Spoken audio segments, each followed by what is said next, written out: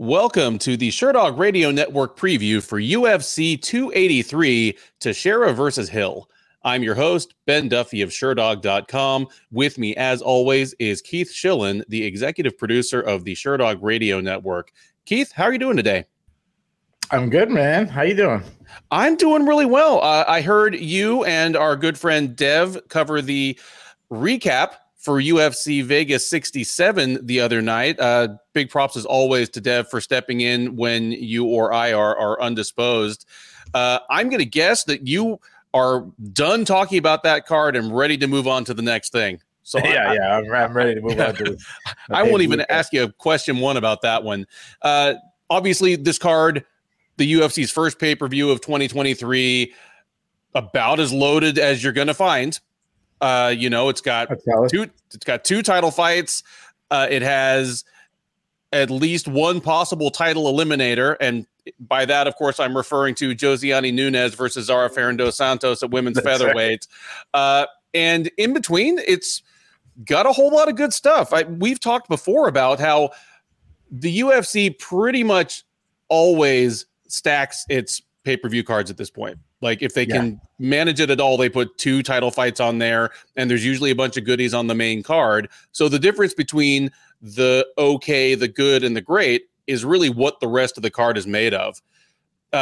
Outside of, I'd say, the main card, what would you say is one fight, or at least one fighter you're really excited to see on Saturday?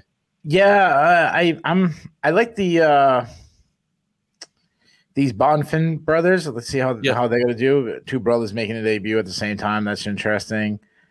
So that's, there's a lot of debuting fighters. Some I'm excited about, some I'm not too excited about.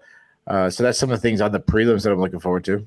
And I'm glad you mentioned that, because we talked about on the preview for last week's card that the whole thing was just jammed with fighters who won their way into the UFC on the Contender Series back in 2022. You could say the same for this card, but even so, it's almost like they held back some of the more legit prospects for this one. Like you mentioned, the Bonfim brothers.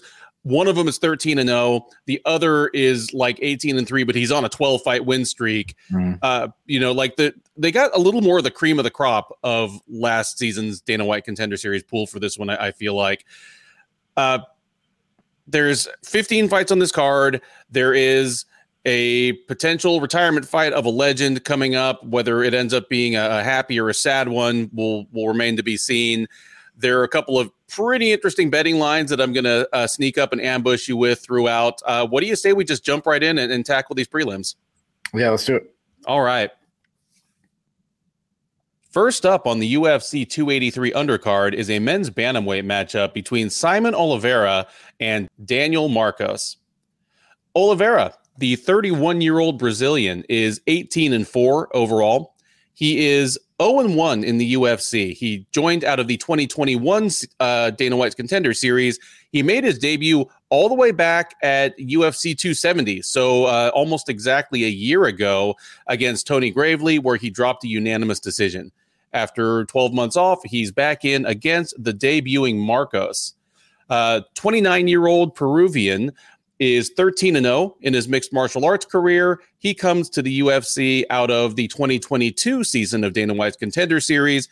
He beat Brandon Lewis by unanimous decision back in September to earn his roster spot. He also comes in as the outgoing bantamweight champ of 300 Sparta, which is pretty much Peru's top promotion right now. Odds on this one, moderate favorite. Oliveira is minus 170, Marcos plus 145. Thing about this fight to me is, Marcos comes in. I don't know how long he's going to last. The jury is out on that one, but I think he should be a whole lot of fun for however long he does last. And maybe that's just a Peruvian fighter thing, kind of like South Korean fighters got that reputation, kind of back in the 2000s or early 2010s. Like they were just like wildly aggressive strikers and wildly aggressive grapplers. Just the whole thing was, Korean fighters are really aggro. Maybe that's a Peruvian thing too. Maybe it's just like, your Luis Palominos and Daniel Marcoses. They're just going to be these wild men. And he's taking on someone in Oliveira where he calls himself a Muay Thai fighter. The tattoos say Muay Thai, but in the cage, he's a bit more of a grappler, and he's almost more of an old school Brazilian grappler to me. A guy that he wants to grapple, doesn't always have the best options for getting things to the ground, and is perhaps too willing to work for submissions from his back. It hasn't hurt him too badly so far, but it may not be a sustainable thing at the UFC level. Here, despite the fact that Marcos is a bit of an underdog, I like him in this fight. His biggest hurdle he's going to have to overcome, or Oliveira's biggest route to victory, is that Marcos is such a reckless striker. He loves to throw stuff like flying knees. I mean, he has at least one flying knee knockout on his record, but he tries them a lot. He tried at least 2 on the Contender Series. He tried them constantly back in Peru. Sometimes they work. Sometimes they work, at least in the sense that they allow him to safely close distance. Sometimes they don't work. And if it doesn't work against Oliveira and he finds himself on his back, he might get tapped out. You got to keep trying it, though. Like it's like a New Year's resolution. Just keep going for it, man. Like, don't give up. New year, new me, but still more flying knees. Absolutely. Give me Marcos in this one. I wasn't that impressed with Oliveira in his UFC debut. I wasn't that sold on him coming out of the Contender Series. And after a full year off, I'm not absolutely sure what I'm going to see. So give me Marcos, in the slight upset right off the bat. Give me Marcos by decision here. I'm just going to say he makes it a wild fight. If he makes some mistakes, Oliveira isn't able to take full advantage of him, and he wins 2 rounds out of 3. Yeah, we talked about a pay-per-view card, and it's kind of a weird fight to be open up a pay-per-view card, and as neither guy is the most hyped up prospect. A lot of times when you have a pay-per-view, you have that guy like, okay, they're trying to get this guy over, or this guy has potential. This really isn't that fight. Oliveira, you mentioned on the feet, definitely a Muay Thai style striker. He's got some pretty good output, pressure striker, but he throws a lot of wild power shots. He tends to overreach, and he can kind of throw without any setups, just kind of winging shots. He also does some, like you talking about Marcos flying knees. Oliveira loves the spinning back fists, and that also never lands. So like we should have like a pool. Like what's going to land first, the spinning back fist from Oliveira or Marcos's flying knee? Defensively, he has a lot of holes, no head movement, mostly pillars. He throws a lot of kicks. I like his teep kicks. I like his calf kicks. He will get a takedown, a lot. But you mentioned it. He's not a strong wrestler. He's definitely like your old school BJJ grappler. He's that guy that, he starts at the BJJ class on the knees, doing that like, slap hands, fist bump, and let's roll on our knees kind of stuff, which I don't think helps him in MMA. I think he's a top side grappler. Like he's much stronger from the top than he is on the bottom. He does well to advance position on the bottom. And he has, as you mentioned, he has 11 submission wins. So he's definitely a threat there. Marcos, also a Muay Thai striker, a little flat-footed and a very like traditional high guard defense. But I like his counter striking. He kind of feints a little bit to have his opponent attack, and he's got some quick hands, some tight shots. He's pretty accurate. That's because he has good vision. He sees a lot coming at him. Decent pop. He tends to throw little arm punches, which if he really stepped into it, I think he actually would draw even more pop. I like his front kick.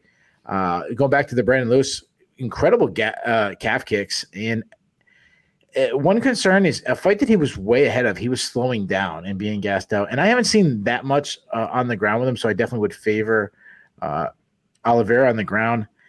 This is a really hard fight to pick. I think Oliveira has the advantage on the ground, and Marcos might have the edge on the feet. I say Marcos, you might even use Oliveira's aggression on the feet against him, and I think he might beat Oliveira to the punch with some short shots, added some calf kicks. So we're both on the same side, going with the upset out the gate. So I'll take Marcos by upset. I'll say Marcos by decision. We head now to the women's featherweight division, such as it is, for a matchup between Josiane Nunes and Zara Ferran dos Santos. Nunes, the 29-year-old Brazilian, is 9-1 overall. She is 2-0 in the UFC, 1-0 at featherweight. She made her debut at what I believe was Yeah, UFC on ESPN, Cannonier versus Gastelum back in August of 2021, knocking out Bea Malecki in the first round. That was a bantamweight. She came back last February and took a unanimous decision over Ramona Pascual. She'll look to make it 3 in a row at the expense of Dos Santos. The 36-year-old French woman of Brazilian descent is 6-4 overall. She's 0-2 in the UFC, and she is coming back for the first time in 3 years, just about. She made her UFC debut back in October of 2019 at UFC 243, getting triangled in the first round by Megan Anderson. She came back in February of 2020 and got pounded out on the ground by Felicia Spencer. So, yes, it would have been 3 years next month that she had been away, but she's back. She's looking to get her first UFC win. She is most decidedly not favored to do so. Nunes is minus 500. Zara Ferran dos Santos plus 350 on the comeback. To steal a line from Keith Shillan, Josiane Nunes, I would say Josiane Nunes shouldn't be a minus 500 favorite over anyone in the UFC, but the way I get around that is by saying that Zara Ferran dos Santos shouldn't be in the UFC. Josiane Nunes should be even money to be able to get on like the grown-up roller coasters at an amusement park. Like, the woman is 3 feet tall. Yeah. Here's the problem to me.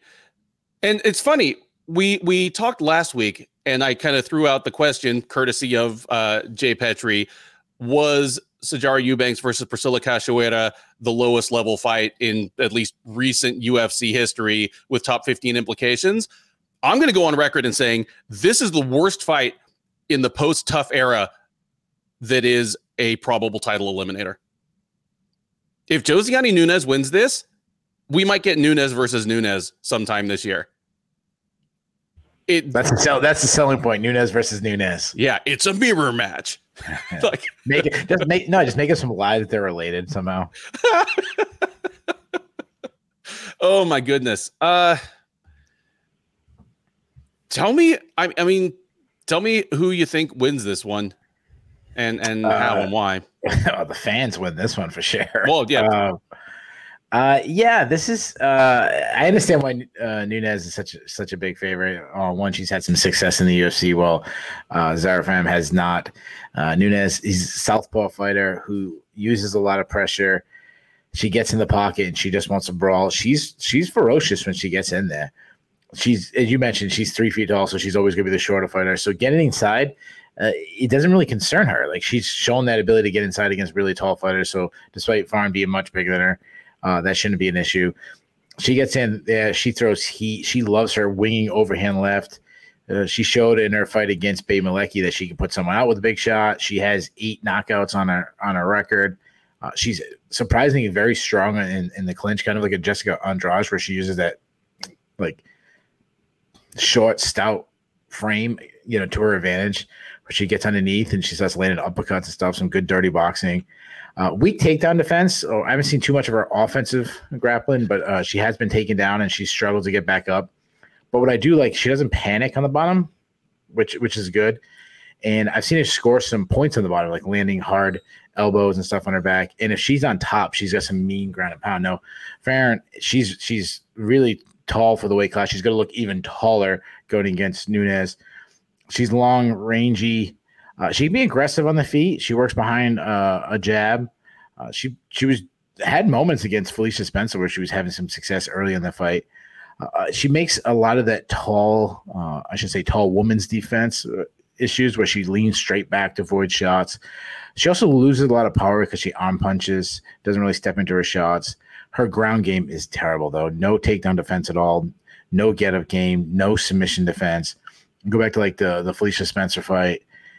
Megan Anderson smoked her on the ground, which is never a good look. So when this fight was originally booked, I think like a year and a half ago, I think I was picking Ferran. Like I think we were like previewing it right up to this fight until I forgot what happened the week of the fight, but I'm going the other way now. I'm going with Nunes. Ferran's going to have to do the jab. She's going to have to do those teep kicks. She's going to have to kind of move to kind of keep her victory. But I've seen Nunes get inside of people with length before. So I say Nunes gets in the pocket. I think she batters Zarin for 15 minutes with power shots. She might even stop her, especially if she maybe gets on top in a scramble or something.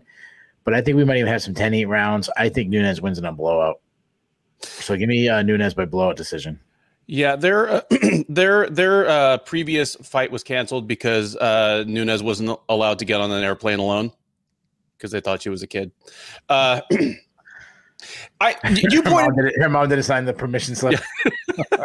You pointed out what I was going to point out, that the most glaring thing here, other than the fact that Zara Farron has been gone for 3 years and she's turned 36 in that span, which is not good, even in what is basically the women's equivalent of heavyweight, but that her ground game is unbelievably bad. Like every time we would say something like, Greg Hardy has the worst ground game in the UFC or name fighter here, that was always because I assumed Zara Farron dos Santos was gone for good. But when Megan Anderson just hauls you down and slices right to mount with no resistance, you have the worst ground game in the UFC.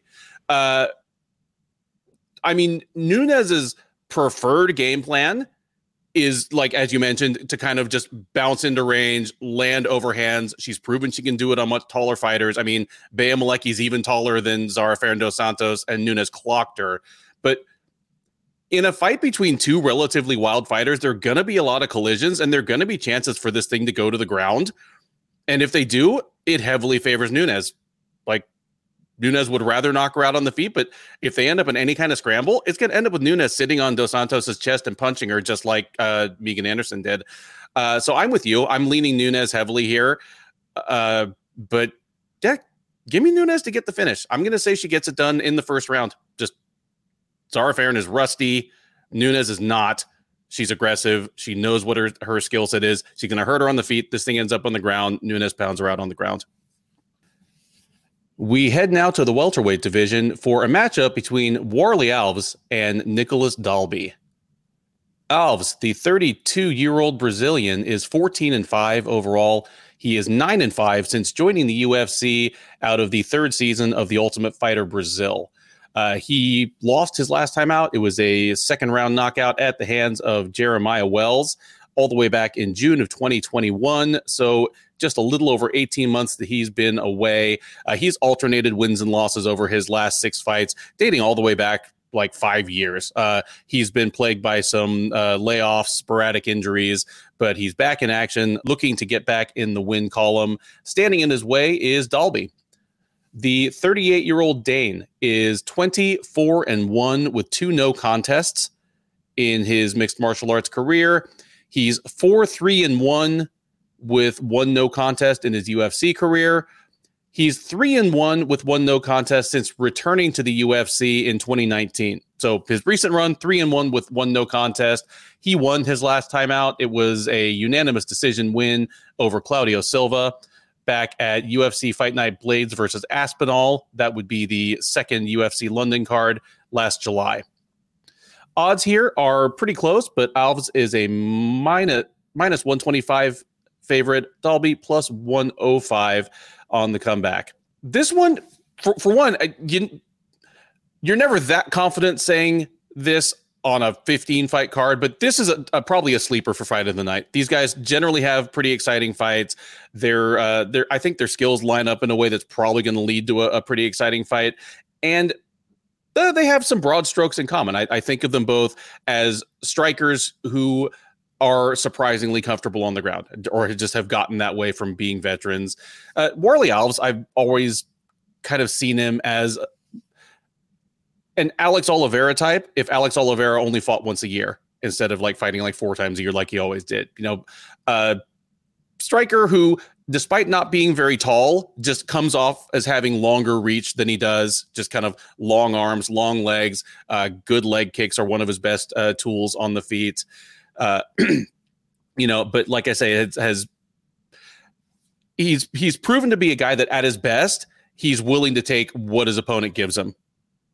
If he had his way, he'd just be in just kind of banger kickboxing matches on the feet every time. But he's proven willing to take advantage of people's ground game. I mean, he's the guy that choked out Colby Covington when Covington was, right on the cusp of being dropped out of the UFC, and what kind of immediately preceded Covington's heel turn. Like, if you hate Colby Covington, Warlley Alves is the guy that almost got rid of him for you, but it was not to be. I'm mostly worried about him just because he's a guy that I thought he had a lot more upside once upon a time, but he's a guy that seems to be getting old really fast.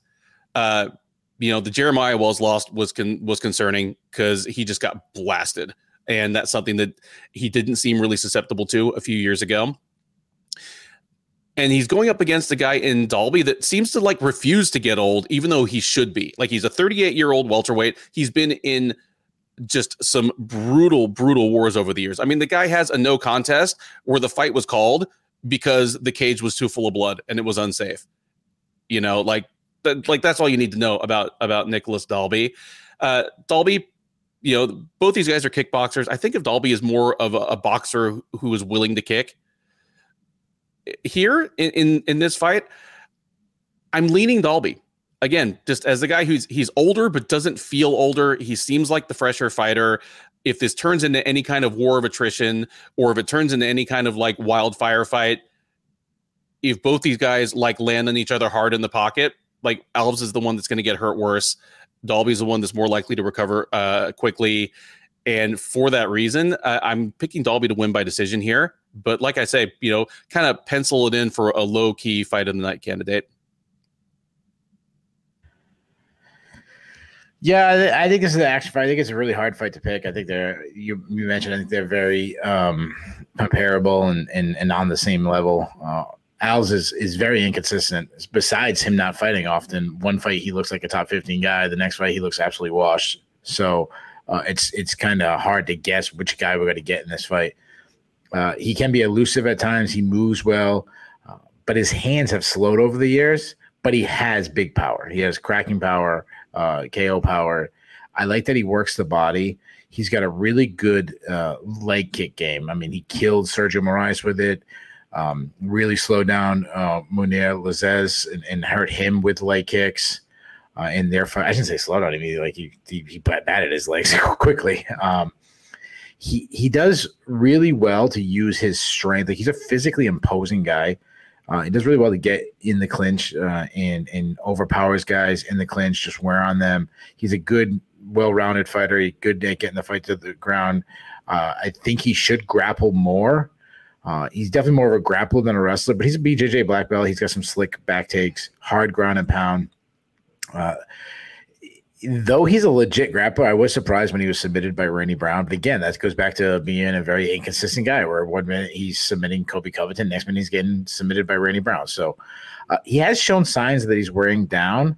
We saw him start to gas in this fight against James Krause, and that was only the second round. And then he, as you mentioned, he was absolutely starched by Jeremiah Wells. But I've seen Jeremiah Wells do that to guys, more on the regional scene. But Jeremiah Wells, he can crack.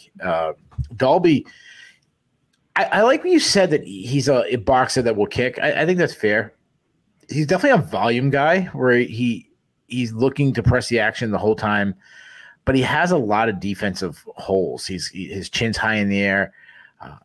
He likes to get in the pocket and land some shots, and he gets hit a lot because he lacks head movement, and he can be too aggressive, overextend at times, leave himself open.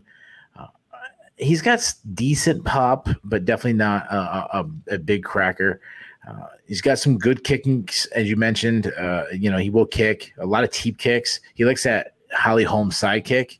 I think he's a sneaky wrestler, but he's a sneaky offensive wrestler. He's a weaker defensive wrestler. You go back to his last fight against Claudio Silva. Claudio Silva took him down a bunch of times, but he has 4 submission wins. He showed against Claudio Silva that he's tough to submit, invited all the submission attacks, and he was in that position a long time. And he has the cardio to go hard, 15 minutes. I hate picking a winner in this fight because, again, skill-wise, I feel like Alves is the better fighter, but I feel that Dalby has a lot of the intangibles in this fight. I think Alves can do well early in the rounds, you know.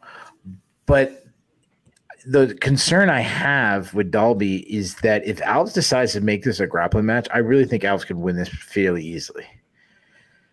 So I'm really torn. We have 15 fights, and this is one of the fights I wish I had more tape study on, and just kind of ran out of time to kind of really dig into these guys.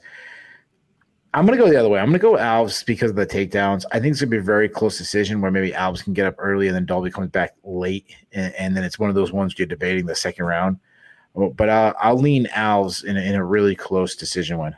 All right, there we go. Some dissension as well early on this massive 10-fight undercard. We head now to the lightweight division for the first of the two Bonfim brothers making his debut on this card. It is Ismael Bonfim versus Terrence McKinney. Bonfim, the 27-year-old Brazilian, is 18-3 overall. This will be his UFC debut. As mentioned, he won his spot in the promotion last September on Dana White's Contender Series, taking a unanimous decision over Nariman Abbasov. He carries a 12-fight win streak into the cage with him. He'll be facing McKinney, the 28-year-old Washington State native, who is 13-4 overall. He is 3-1 since joining the UFC. As a veteran of Dana White's Contender Series Season 3. He lost on the Contender Series, went back and won a couple of fights in LFA before making his debut. He has wins in the UFC over Matt Frevola, Fares Zayam, and Eric Gonzalez, sandwiched around a first-round loss to Drew Dober last March in just about everybody's round of the year. Odds are close on this one, but McKinney is the slight favorite. He's minus 125. Bonfim plus 105 as the slight underdog. Keith, Terrence McKinney seems to strike like lightning. For a guy with as much upside as him in the UFC lightweight division right now, I can't think of anyone that we really know less about. Because he knocks everybody out so quickly. Yeah, exactly. Or almost knocks them out and gets knocked out. But what we know about McKinney to this point is he can splatter pretty good fighters who belong in the UFC. Matt Frevola, Fares Zayam, neither of them are top shelf, but they're solid guys. And he knocked Frevola out in 7 seconds. He throttled Zayam in less than half a round. And the Frevola one has really aged itself. Frivola's been on a nice little run. Yeah. Like Frevola has won all but about 7 seconds of his last 5 fights or so, and even the Dober fight. I mean, it goes down as a sensational highlight reel knockout win for Dober, but Dober hits like a truck. And, McKinney had his moments in that round as well. It was an absolutely wild 3 minutes of action. Yeah. McKinney almost starched Dober. Dober had to recover and survive. Yeah. Yeah. He's going against Bonfim here, who,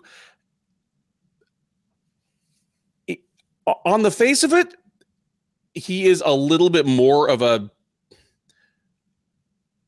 I mean, I don't want to call him a more diverse and well-rounded fighter because McKinney is absolutely a dangerous grappler as well. I mean, we saw what he did to Fares Zayam. He has a quick strike submission game. I would say that Bonfim, he has more gears than McKinney does.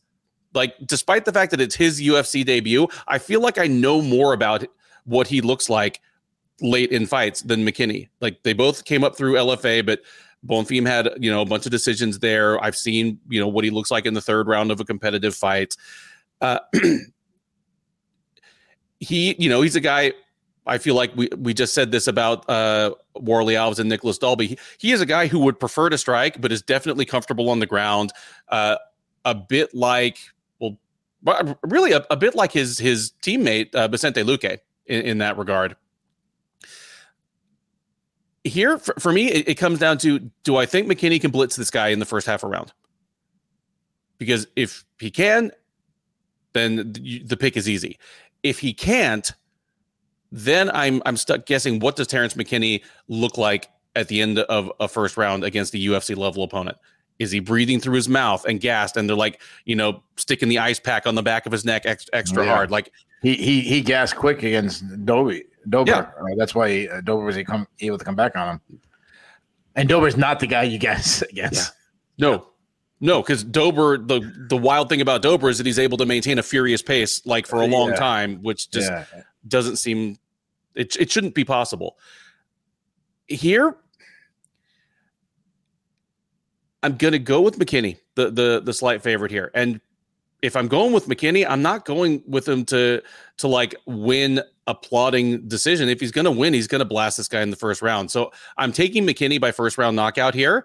But if he doesn't get the knockout in the first round, I start to feel a lot worse about his chances. Well, hell, if he doesn't get the knockout in the first 3 minutes, I start to feel a lot worse about his chances because, again, Bonfim has shown that he is dangerous into the second half of at least a 3-round fight.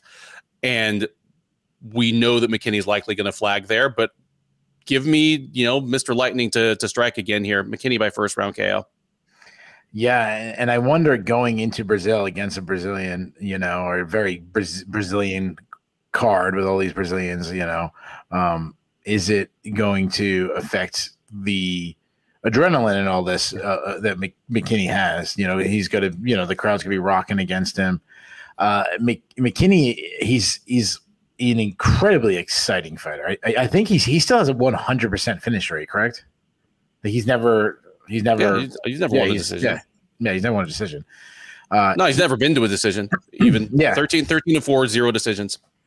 Yeah, he fights with so much confidence, and I said this last time we talked about McKinney, and I really like that. I like a guy that's fearless. Yeah, he's going to go out on his shield sometimes because of that, but he's also going to knock guys out quick. He's well-rounded. He's a southpaw with very fast hands, very explosive. He just throws heat with some really bad intentions. I mean, he knocks cats out. You said it, like mere seconds. It was like a run where he knocked down like 5 guys in like under 30 seconds or something like that. When he loses, he even has moments like you mentioned, he almost knocked out Drew Dober. He tries to walk off KO every time, which is why he, can gas out, because it's like he's throwing the Hail Mary over and over again. And he throws from his hips, which kind of leaves him open to counters too. So that could happen. And he fights like an absolute berserker. Now, in fairness, against Eric Gonzalez, he was a lot more controlled, and we saw how effective he was. He throws some hard push kicks. I like that. He's got a lot of high kicks. He brutalized Eric Gonzalez in the clinch. He's a junior college All-American, blazing fast entries. He turns the corner really good. I like that he advances position on the ground. Really hard ground and pound. He has 7 submission wins. We saw against Eric Gonzalez. He got that quick submission. You mentioned it. Gas tank is the big thing that worries about me, and he's never been a decision. And we've seen him gas out before against Drew Dober. Now, Bonfim, I think this is the lesser of the Bonfim brothers. I feel better about his Gabriel Bonfim than I do Ismail. But Ismail, I think he's a good addition to the UFC. Well-rounded, good jab. He really sits on his punches, kind of wings those power punches. He does well to wrap a lot of his shots around his opponent's punches. If you come in with a high guard, he does really good to kind of see the angles. I love his left hook to the body. We saw that on the Contender Series. He was blasting the body. Good power, hard leg kicks. He has some defensive holes though. He's a little flat-footed for my liking. Doesn't really move too well. Kind of a Muay Thai style where he stays right in front of his opponent, just kind of back straight up. He also pillars in almost to the sense where he's like turtling up, which I hate. He will shoot for entries, and he's physically strong. Like, he grabs a limb, he'll slam you. But he's definitely a BJJ wrestler where he isn't the best at winning scrambles, but he has 4 submission wins. So if you make a mistake, he can finish this. I do think Bonfim is a decent UFC talent. I just you picked McKinney by first round knockout, but you seemed a little bit on the fence, like not even though, like, yeah, I'm going with this guy, and that's the most likely outcome, so I might as well take a first round. I'm on the opposite. I think McKinney's an upper tier guy. He looks special to me. When you heard a guy like Joe Dober, that shows me like everything I need to know about your power. I think the line is off. I think McKinney should be a huge favorite. I think McKinney should be like a negative 250, closer to negative 300. I think he runs right through Bonfim. I say launches those power shots, I'd say he lands one of those. I'd say he knocks him out, starts him in the very first round. So give me McKinney by first round knockout. Next up, the bantamweights take the cage as Luan Lacerda makes his UFC debut against Cody Stamann. Lacerda, the 30-year-old Brazilian, is 12-1 overall. He is on a 10-fight win streak. He comes in as a veteran of LFA and as a former champ in Judo Brazil. He fought most recently back last May, choking out Masurli Alves da Silva at LFA 132, which was in Brazil. He makes his UFC debut, and he gets Stamann. The 33-year-old Michigan native is 25-1 overall. He is 6-4-1 in the UFC. He fought most recently last June at UFC on ESPN, Cater versus Emmett, where he splattered Eddie Wineland in about a minute. That allowed him to snap a 3-fight losing streak, though in Stamann's defense, that streak came at the hands of Jamie Rivera, Merab Dvalishvili, and Said Nurmagomedov. So maybe this is just a case of Stamann getting booked a little more appropriately. In this fight, the bookmakers at least believe he is not being matched appropriately, as Stamann is minus 340 here, Lacerda plus 250 on the comeback. I understand why the odds are what they are, because yes, Cody Stamann can be taken advantage of on the ground if you are Aljamain Sterling or Said Nurmagomedov. Luan Lacerda is absolutely a grappling specialist. I mean, he's a Nova União guy. And I mean, you're old school enough, Keith, that you remember with me when Nova União was this huge camp of smaller fighters. Yeah. And they were the most Brazilian grapplers ever. Like before Marlon Sandro and Jose Aldo came along and started knocking people out, Nova União was the camp full of like little Brazilian grapplers that were really bad at takedowns. Like if you wanted to see a men's bantamweight pull guard on somebody, get you a Nova União fighter in 2005 or 2006. Lacerda is almost a throwback to that for me. I mean, he has a little better offensive wrestling, than someone like, say Formiga did back in 2007 or so. But, very much like an old school Nova União guy is what he feels like to me. And for him to win this fight, hell, for him to see to hear the final horn in this fight, he's gonna have to either get Stamann down in every round, or at least backpack him enough on the feet and stay stuck to him on the cage enough that Stamann can't get separation and just knock his block off.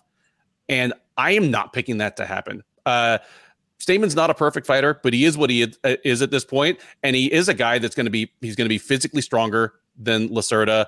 Like I say, he has a couple losses by submission, but they are to top level guys.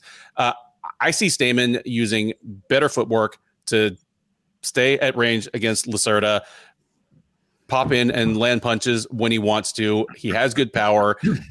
If Lacerda tries to clinch with him, I think Stamann is strong enough and savvy enough to just kind of shuck him off and keep punishing him. Give me Stamann to knock out Lacerda in the second round here, and for Lacerda to be like 0 for 5 on takedowns by that point. Yeah, this is a weird matchup. A huge step down in competition for I shouldn't say not from Eddie Wineland, but that losing streak that he was on. Stamann, say what you want, despite that losing streak, he's a well-rounded athlete. He's a good athlete. He's your classic wrestle boxer. He's quick. He's got a really nice jab. He does well to get inside, lands his shots in that range that he wants to be in. Has a lot of like pocket power shots that, those wrestle boxes land very like Chad Mendez style. He's really good at cutting angles, so he's not right on the center line. I like that. He switches stance mid-attack.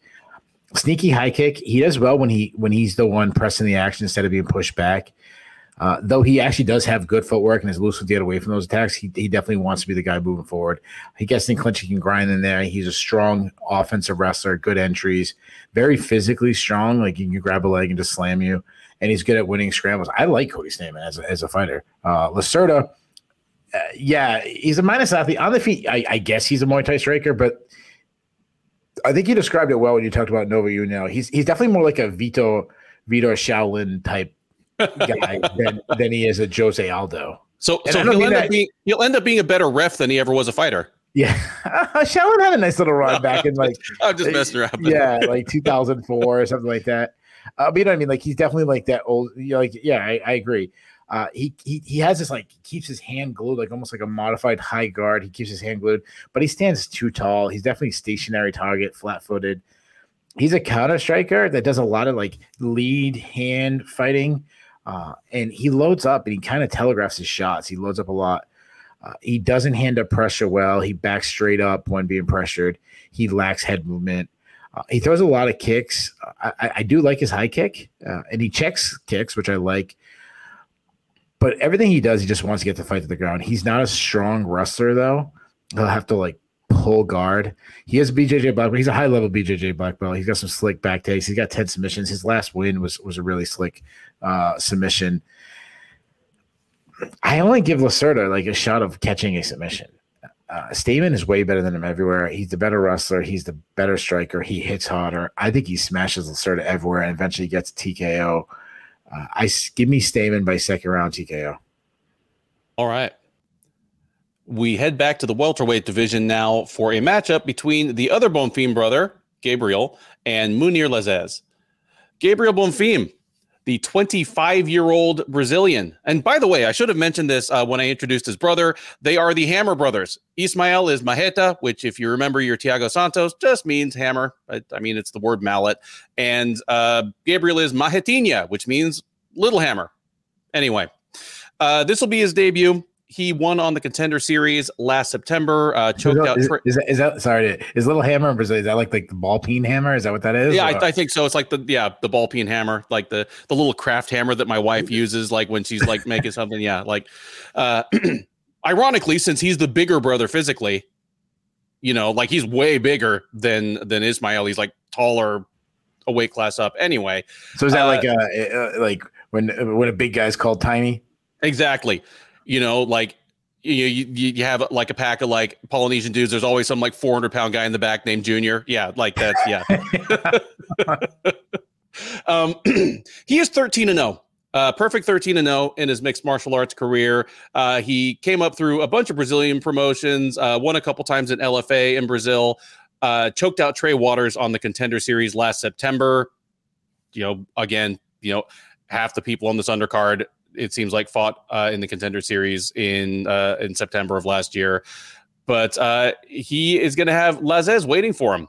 The 35-year-old Tunisian is 11-2 since coming to the UFC during the summer of COVID. He was one of the Fight Island guys.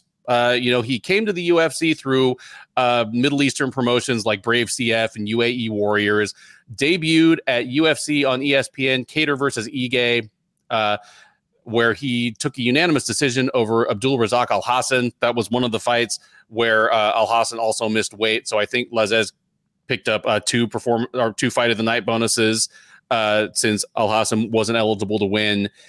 But from there, things just kind of fizzled out. I mean, that summer of 2020 was where a lot of, that summer and fall of 2020 is when a lot of current stars in the sport really stepped onto the stage. You're thinking of Hamzat Chimaev, obviously, Kevin Holland. Munir Lazzez should have been one of them, but he's only fought twice since then through a variety of problems. He had COVID, he had visa issues getting to the States, he had opponents pull out him. He fought once in 2021, got knocked out by Warley Alves, and then fought most recently last April, where he took a unanimous decision over Ange Loosa at UFC on ESPN, Luque versus Muhammad 2. Odds here, fairly close, but Bonfim is the minus 190 favorite to get it done in his UFC debut. For those of you who are listening to this on Spotify, Apple Podcasts, wherever you get your podcasts, you didn't see the face Keith just made there, but that is the Keith can't believe this line face. Yeah. And man, I can't wait until we get further up this card. I've got some for you. Anyway, pick him. Keith made a little bit of a face. I'm guessing that it just goes to the underrated, never overrated power of having that zero in the L column. Yeah, you absolutely. know, 100%. and because again, his brother is on a 12-fight win streak, so they're effectively on Yeah, an equally good run. But because we've seen Ismail lose, we don't have to use our imagination to see to know what it would look sure. like. And part of it is probably people just a little bit wary about Munir Lazzez fighting once a year for the last 3 years, getting plunked in one of his fights, and being 35 years old now. But I mean, tell me how you see this fight going, and is there any last gasp of upside left in the Tunisian sniper? Yeah, it's tough because I understand that Munir Lazez, he's had moments where he did not look good. Like he looked extremely flat in his fight against Warley Alves. And, he was taken out in, 2 minutes. But when he's been on his game, he's good. He's a great athlete. Again, 35 years old, so you're a little more concerned to not see him as much. But he's got some high output. He's quick hands, very fluid with his striking, a lot of diversity in his strikes. He has this really great, like long up jab that he'll double up at times. He unloads good power shots in combinations inside the pocket. He isn't a one and done power puncher, but he has some sting. I love that he works the body. Nice kicks up the middle, quick high kick. I love his step in knees. He doesn't like pressure, and he can just back up and cover because he really likes to work from space. So that's a huge issue. I wish he'd rather circle a little bit more. But a guy like Al Hassan, had trouble putting him out, hurting him. So I kind of look at that Warley Alves as maybe like the what's the word I'm looking for? The exception to this guy having a bad chin when a guy like Al Hassan couldn't put him out. He's got a strong clinch game. He will get in the clinch and just destroy with elbows and knees. He'll sneak in a takedown or two. If he's taken down, he's shown ability to get right back up, and he's got a good submission defense. Now, Bonfim, like I said, I definitely think he's the better of the two brothers from the film that I've seen. Again, when you have 15 fights, you can't dig as deep as I would like to. And I don't do my contender series previews where that's where I really knew the guy as well. But he's 25, so I love that. He's really young. What I've seen, I've liked. He's got high output, fast hands, really good check left hook. He's a really good counter striker where he slips and rips. He does sometimes pull his head straight back, which I don't like, and he does keep his chin up a little high for my liking. But he's well-rounded too when he gets the fight to the ground. And again, I haven't seen too much, so I haven't seen exactly how he gets it, but he does a lot of snatch singles and stuff, but he's got 10 submission wins. So he's only 25. So again, yes, I do think the O is worrisome, but what I've seen of Bonfim, he looks good and he looks fast. So I like I said, I like what I've seen of Bonfim, but I also like Munir. He's good. I think both guys have hands. I think both guys. I think Munir has a little bit of a ground game that he doesn't get enough credit for. Well, obviously, based on the submissions that Bonfim has, he's definitely a threat there. I think we might have a war on our hands, which was really surprising. Why Bonfim is so such a big favorite. This is a really tough test for someone in their UFC debut, but I don't check the odds because I don't want to be influenced. So I thought I was going with an upset here, but apparently I'm not. I'm going with a big favorite. I was going to take Bonfim by split decision. Yeah, I'm leaning Bonfim as well. From what I've seen of his fights, and that's basically his two, obviously his contender series performance, his couple of most recent fights in LFA, and then I think an early fight in Aspera fighting championship. I agree with you on the assessment of his skills, and I'm leaning Bonfim as well. And with me, it's more a vote of not too much confidence in where Lazzez is right now, because like you say, he's shown flashes of brilliance, but he's also he's also just really come out flat in one of his UFC performances. He's had a couple of long layoffs. He's had, withdrawals from fights for various reasons. And his performance against Warley Alves was so flat that it makes me wonder if, he'd had a bad camp because of health issues or whatever other distractions. And that's going to make me wonder about him every time he fights from now on out, at least until he strings a bunch of wins in a row. So yeah, ironically, considering that again he debuted in the UFC like almost 3 years ago, I don't feel like I know that much more about what Munir Lazzez is going to look like in the cage this Saturday than Gabriel Bonfim. And I'm going to lean towards Bonfim as the younger, fresher fighter that is like still clearly improving. So give me Bonfim by decision as well. We head now to what is, barring something truly unforeseen in one of the 3 light heavyweight fights on the card, the only heavyweight fight on the UFC 283 card, as Shamil Abdurakhimov will attempt to keep Jailton Almeida from continuing to wreck shop in the UFC. Abdurakhimov, the 41-year-old Dagestani, is 20-7 overall. He is 5-5 in the UFC. Had a good amount of promise, some upside, crept onto the edges of the top 10 a few years ago, but he is currently on a 3-fight losing streak, though in his defense, those 3 losses have come against Curtis Blades, Chris Daukaus, and Sergey Pavlovich. The most recent of those, the Pavlovich fight, was at UFC Fight Night Volkov versus Aspinall last March. That would be the first UFC London card of 2022, where he got knocked out late in the first round. Prior to that, you have to go all the way back to September of 2021 for the Daukaus fight, where he got knocked out in the second round. Daukaus was at that time, one of the hottest up-and-coming prospects in the UFC heavyweight division. Prior to that was a 2-year layoff after the loss to Blades. Before that, I mean, he had won 3 in a row against Chase Sherman, Andrei Arlovsky, and Marcin Tybura. The last of those, the Tybura fight, is the one that kind of got him up onto the rankings radar, but it has been a rough sledding for him ever since, and not likely to get a whole lot better against Almeida. The 31-year-old Brazilian is 17-2 overall. He is 3-0 since joining the UFC out of the 2021 season of Dana White's Contender Series.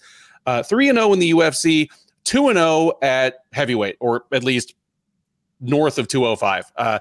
After knocking out Danilo Marquez in his light heavyweight debut, he took a heavyweight fight against Parker Porter, choking him out in the first round. And then last September at UFC 279, took on Anton Turkalj in what was effectively a heavyweight fight, but it was officially a 220-pound catch weight, and he choked out Turkalj in the first round as well. So he'll look to make it 4 in a row in the UFC, 3 in a row at heavyweight-ish, and in a division where I used to joke that anyone is 4 fights away from a title shot.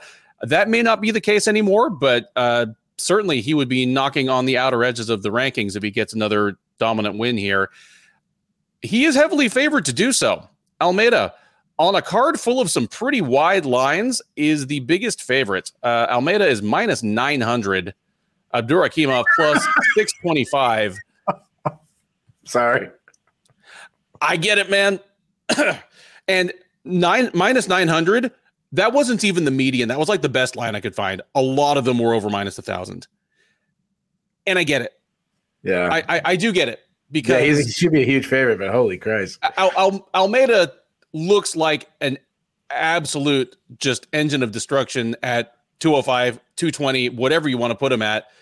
But this is still heavyweight. It's still heavyweight. You can still clonk with one shot. You can still clonk with one shot, but if you were looking for the heavyweight least likely to probably do that to him, it is 41-year-old Shamil Abdurakhimov. I mean, I'm always going to be nervous of a massive favorite like that at heavyweight because, as you mentioned, just about everybody has power, and Abdurakhimov does. Abdurakhimov has he's hurt people badly on the feet and knocked them out. But at 41, and with his physical decline being what it has been ever since returning from the Blades loss in 2021, he might be the guy in the division who is least well-positioned to actually use that power against someone like Almeida. Is what I'll say, because Abdurakhimov is going to come into this fight probably outweighing Almeida by like 35 pounds. Almeida weighed in at like 217 for the Turkalj fight, and he didn't weigh in at much more than that for the Parker Porter fight. And despite that, and despite Abdurakhimov being a Dagestani wrestler, I'm betting you that this fight is going to end up with him tossing Abdurakhimov across the cage at least once. Just getting in, doing some sort of hip throw, and just like flinging a 260-pound man like it ain't nothing. Almeida's physical gifts, just his speed, his explosion, his coordination, his brute strength have been something to behold at in all three of his fights so far in the UFC. He describes himself as a grappler. I forget what it said he wanted to do. I think he said he wanted to be the light heavyweight Fabricio Verdum, but then he decided he didn't want to be any kind of light heavyweight because, I mean, who doesn't like eating? But he's one of those guys that it's the Jacare type thing where, yeah, I'm a grappler. I came up in Brazilian Jiu-Jitsu, but just because of my physical gifts, I've taken to wrestling better than a lot of other guys. Like we just talked about Luan Lacerda as being kind of like that old school jiu-jitsu guy that doesn't really have the athleticism or the background to, you know, have the kind of like offensive wrestling, the kind of like the wealth of ways to bring the fight to the floor. Almeida does. And on top of that, he has super long reach, tons of power. This is just a brutal squash match. Give me Almeida to finish this thing in the first round. And yeah, I think he's going to sting Abdurakhimov early and often on the feet. Abdurakhimov is going to be hurt, probably crash in and try to clinch. Almeida's going to hip toss him with some kind of high amplitude throw, you know, land inside control and either pound him out or choke him out from there. Yeah, give me pound him out. Almeida by first round TKO, ground and pound. Yeah. Wow. I still can't wrap my head around 900. I knew he'd be a massive favorite, but I was thinking like negative 420 or something like that. 900. That's insane. Especially considering this is still a step up in competition for Almeida. Like this is the, you know, at least on paper, the best opponent he's ever faced, which is surprising. I mean, Abdurakhimov is a massive heavyweight. He's always been a decent athlete. Again, I do think he's declining and he's, you know, on this losing streak, but he's lost to some really good guys. So I think he's slowing down, and he definitely he's a bit of a point fighter. He wants to fight from the outside, use long range shots. He does his best, you know, just winning in volume. He makes a mistake of throwing a lot of single shots. And he likes to like do the fade back shots where he just kind of avoids and then kind of counters. He likes that fade back uppercut, which will get him knocked out, and Almeida might be the guy. A lot of my notes, I don't. It sounds repetitive because we actually, I think we broke down this fight because it was scheduled before. Because I feel like my notes, it just seems. Well, I mean, I wrote it, so that should be sound familiar to me. But he isn't a powerful wrestler, even though he is a Dagestani.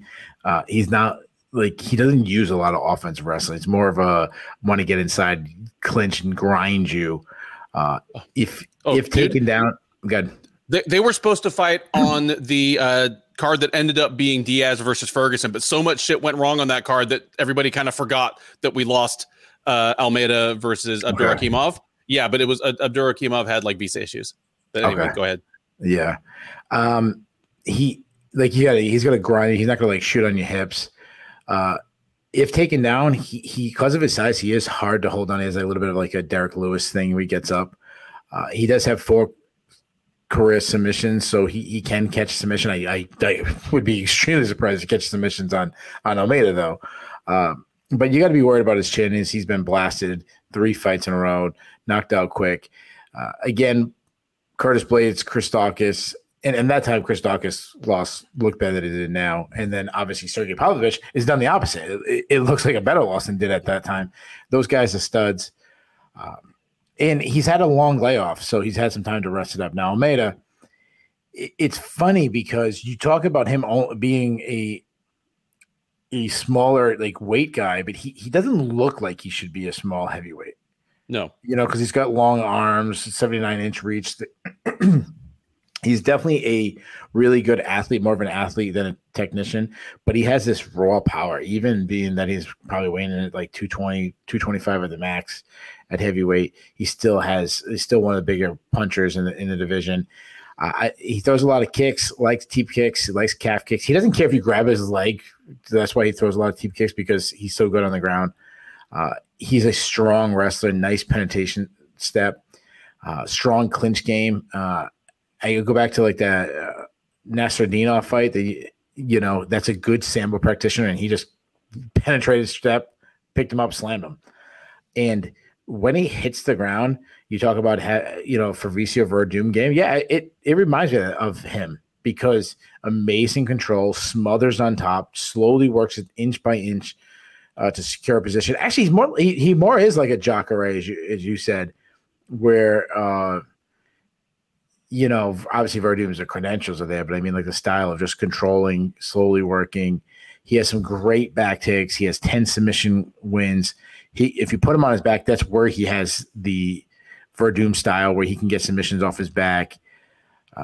I've seen him throw a lot of BJJ up instead of trying to get back to the feet, which usually is a negative, but someone as good as him, he kind of gets a pass. But he has hit some pretty cool sweeps.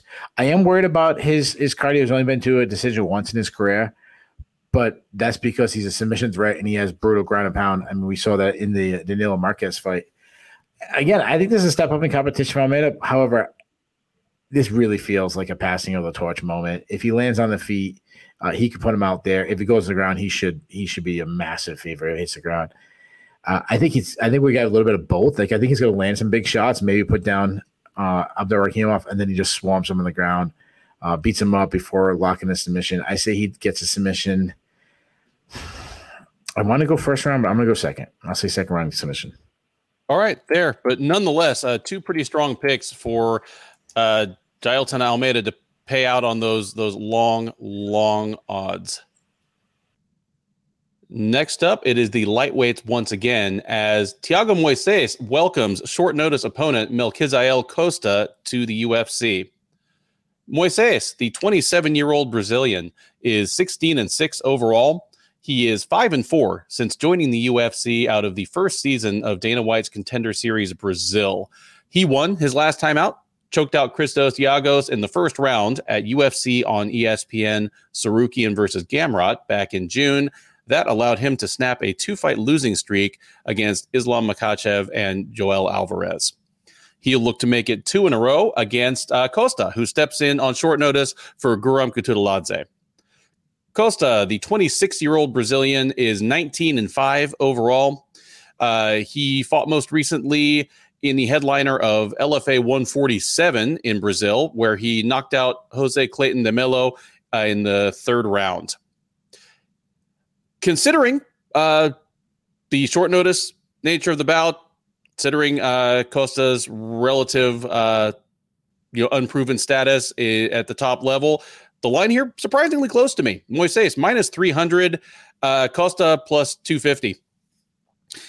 Keith, I'm definitely going to flip this one to you first because of my relative lack of tape on Costa, but I've got to say I was surprised that this line was as close as it is. I mean, Moises definitely. I mean, he regressed to the mean a little bit from the guy that got all the way into the top 10, but he is nonetheless a proven guy against UFC level fighters with some wins over some borderline contenders.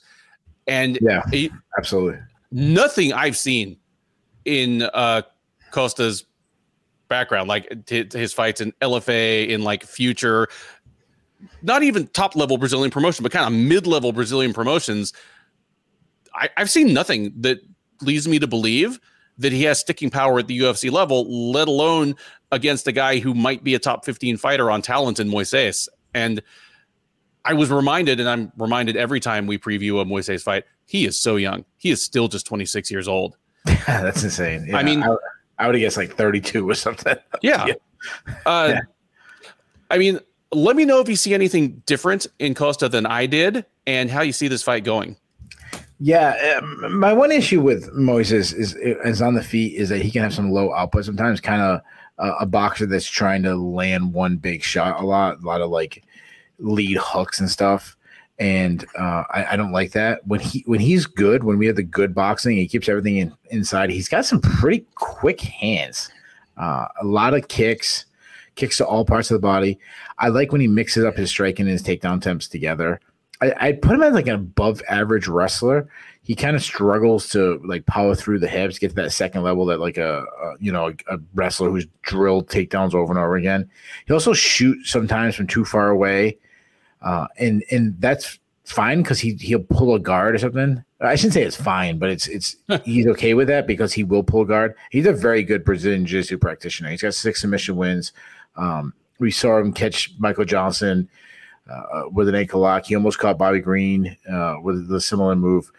So he's obviously a threat everywhere. Now, definitely a step down in competition to Melquizael Costa. I'm sorry if I pronounced his first name wrong. From Kutulasi. Kutulasi is good. Yeah. So that was definitely the fight. Two guys on the same level. Costa, he has a lot of experience for a guy making his UFC debut. So I don't think the moment would be too big for him. He's a southpaw with some pretty good striking, a good jab. He throws a lot of combinations, decent pop, nice kicks to the body, especially something that works well against an orthodox striker being from the southpaw stance. A lot of teep kicks, really stepping knees. He'll throw some spinning attacks. He will wrestle. He's a submission threat, busy ground and pound, but he's a weak defensive wrestler, and that's not what you want against a guy like Moises. I've always thought So I think, and I've preached this a million times, I think we have the best rankings, top 15 rankings in the entire world. That said, I always thought that Moises was a little too high on our rankings.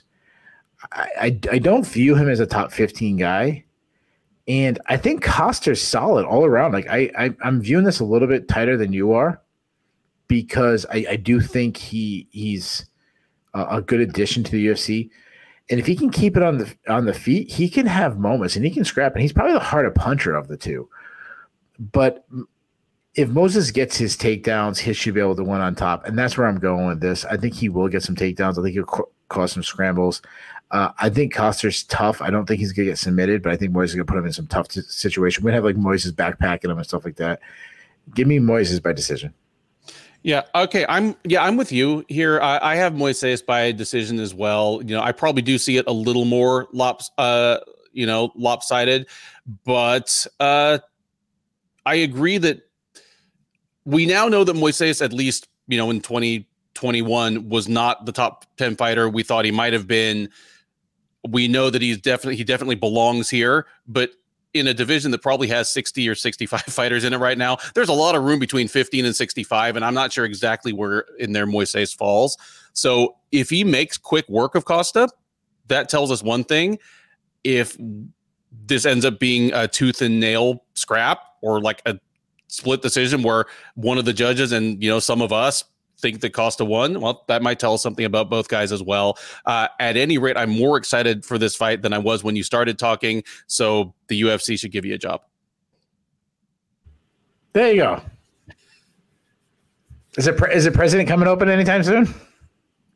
Apparently not, because that would just hurt the sport too badly. It would hurt the sport too much. Yeah. Yeah.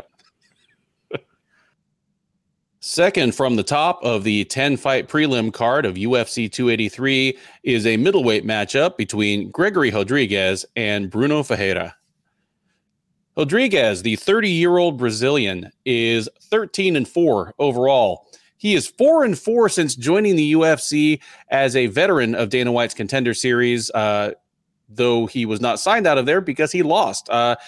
Got knocked out by Jordan Williams, of all people. That was back in September of 2020. He went back to the regionals, won 2 fights in LFA, stepped up to the UFC in summer of 2021.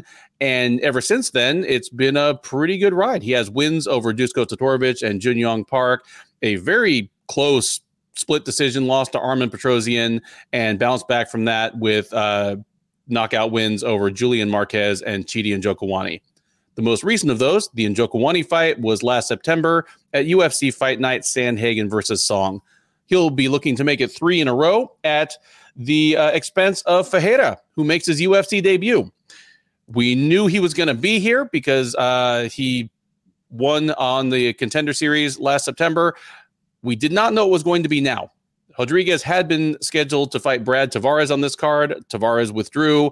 Ferreira steps in and gets a whole hell of a lot more to deal with in his first UFC fight than he might otherwise have gotten. Nonetheless, here he is, 30-year-old Brazilian, a perfect 9-0 in his mixed martial arts career. He knocked out Leon Aliu on the Contender Series back on September 20th. It was about 90 seconds.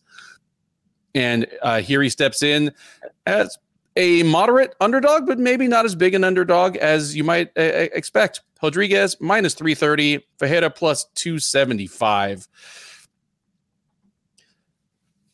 Keith, I mean, I know that you don't do the pre-fight stuff for the Contender Series like you did back in, like 2018, 2019, but like me, you watch the episodes themselves.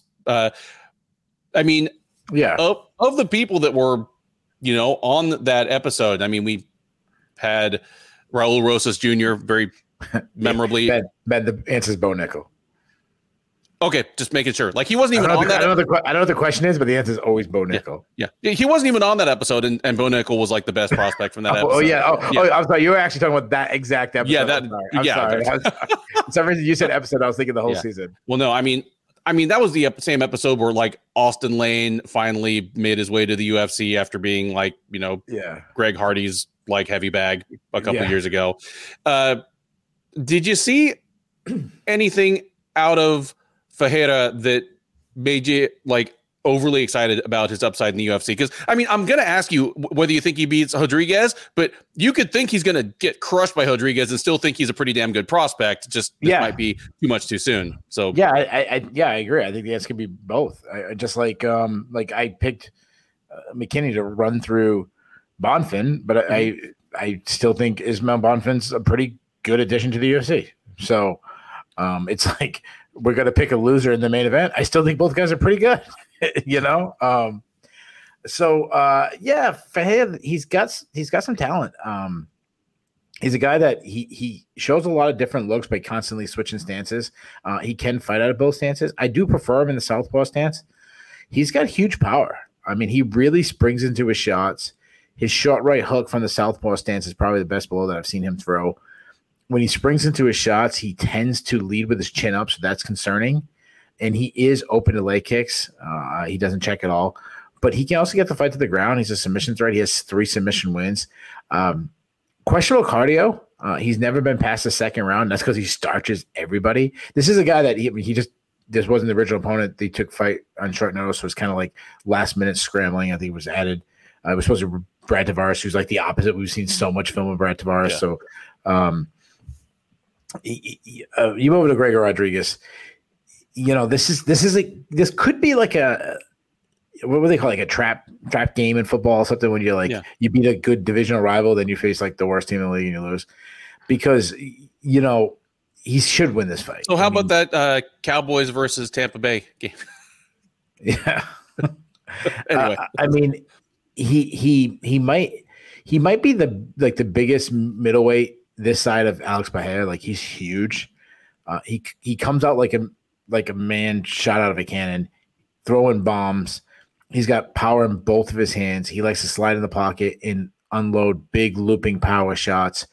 He has shown a solid shit. I mean, he's eaten some big shots due to his lack of defense. But besides having, I mean, like, he doesn't do too much stuff technically. It's more just like pure aggression. I'm a great athlete. I can hit really hard.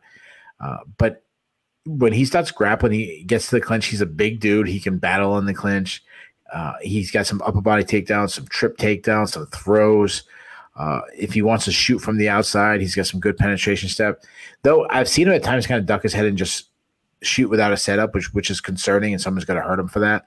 But if he grabs your legs, he's shown such physical strength. He can just slam you. Strong topside grappler, mean ground and pound on top. He is a submission threat. The one thing about his submission is I hate that he will rush his submission. He's willing to lose a position to chase a submission, which I don't like. And because of he rushes submissions and he throws so much heat on on the feet that if the fight goes late, he tends to fade. Obviously, if you fight the way he does, I think this is going to be a violent fight. Like both guys couldn't land a single strike and end this fight.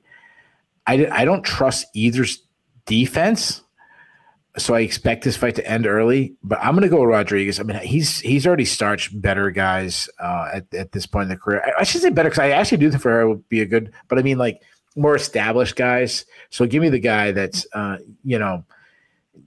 knocking on the door of the contenders room in the division. So give me Rodriguez. I say he ends in the very first round. Yeah, I mean, I'm with you on a lot of this, and it is a bummer for Rodriguez that he didn't get to face Tavares here because he is a guy. I think he actually is 14th or 15th in the Sherdog rankings, and a win over Tavares. I mean, Tavares has been the gatekeeper to the top 10 in the UFC for literally 6 years now. Like Israel Adesanya beat Brad Tavares in his first. I think it was even his first headliner, but it was that was the fight that got Adesanya into the top 10. Like he's been that guy forever, and instead Rodriguez gets to step in and it's not a no-win situation, but if he plunks Ferreira, that's no more than expected. If he has a hard time with him, then smart asses out in the peanut gallery are gonna start saying he's overrated. It's a tough situation for Rodriguez. I like your breakdown of Ferreira, and for those who didn't see Ferreira on the Contender Series or didn't see him in regional promotions in Brazil, and I don't blame you for that because most of his fights in Brazil were so low level that there's not even video available for a lot of it. But what Keith is too nice to say, and it's rare that Keith is the guy that talks around the ugly truth. I want to see Ferreira after a couple cycles on USADA. Let me just put it that way. I mean, Ferreira looks a lot like and fights a bit like Paulo Costa. Just this. I mean, that's the reason his gas tank is questionable. Is because he is an absolutely yoked dude who comes out like a house on fire. It'll be interesting to see if his physique and aggression look the same in this fight and in his next UFC fight, because we're talking about a guy again who prior to the Contender Series, not only were all of his fights in Brazil, they were in third tier Brazilian promotions. We're not even talking about below Jungle Fight and Shooto Brazil, below Future and Immortal. We're down to Mr. Cage and these things that God, what was it that I don't even want to repeat the joke. Anyway, low level stuff. But even assuming that the version of Ferreira that won on the Contender Series shows up, Rodriguez should be better than him everywhere, not even except because Rodriguez has massive one-shot power too. Yeah, absolutely. Yeah. There's the chance that Ferreira can catch Rodriguez, hurt him, but considering that Rodriguez comfortably navigated 14 rounds of action with Dusko Todorovic, Armen Petrosian, and Chidi Njokuani, and was never really seriously hurt, I don't think Ferreira is going to be the first guy to do it. Rodriguez, he might mess around on the feet, but if he knows what's good for him, he'll go the path of least resistance. He is a very, very good grappler and should be capable of getting Ferreira to the ground in advantageous positions where he can leverage that grappling. Give me Rodriguez by, I'm going to say, second round submission, and he'll just, survive, advance, and maybe get a ranked contender in his next fight. The top prelim at UFC 283 is a light heavyweight matchup between Mauricio Shogun Rua and Ior Poteria. Rua, the 41-year-old from Curitiba, Brazil, is 27-13-1 across a storied career. He is an even 11-11-1 in the UFC. He is on a 2-fight losing streak, those being a TKO loss due to submission to strikes against Paul Craig back in November of 2020. Then a split decision loss to Ovince St. Preux at UFC 274 last May. He steps into the cage here in Rio de Janeiro for what is rumored, perhaps hoped by some, will be his retirement fight.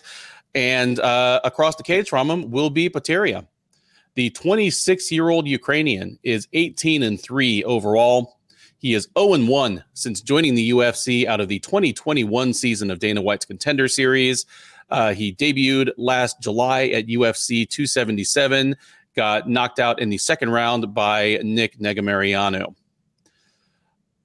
Despite that loss, Poteria is a comfortable favorite here. He is minus 200. You can get the living legend at plus 170 if you're so inclined.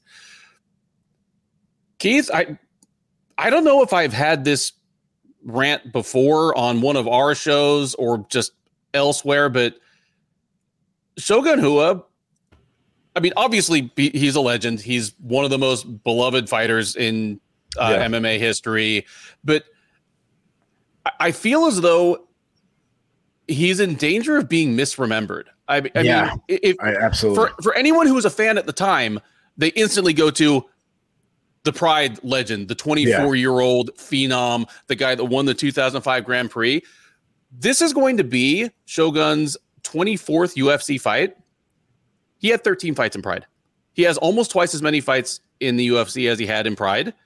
And he is he's one of the greatest light heavyweights of all time. Like Sherdog, we put out our top 10 lists over the past month or so. he's hold on. Forget light heavyweight. He's one of the greatest fighters regardless of the class. He's one of the greatest fighters of all time, period. Like that's just he has announced this is his last fight to come back. It is official because wow. For what it's worth. MMA retirements, I mean Fedor's third last fight is coming up in a couple weeks. Like, But I've seen Lennon skin his last tour like 12 times. Yeah. Like,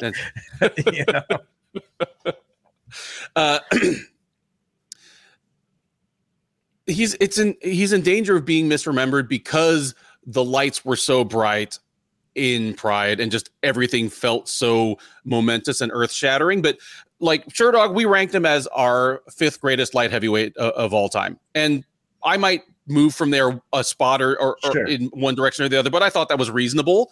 And that's the glamour division of MMA. Yeah, that's the glamour division of MMA.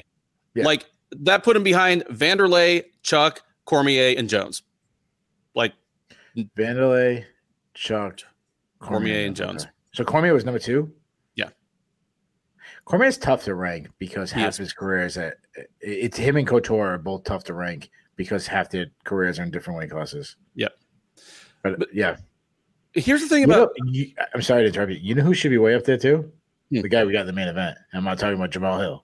Yeah, absolutely. Especially if he wins again. Yeah. But sorry, finish your point. Well, okay, so we got Rua 5th on our list of the greatest light heavyweights of all time. And depending on your opinion, you might have anywhere from say like 3rd to 7th.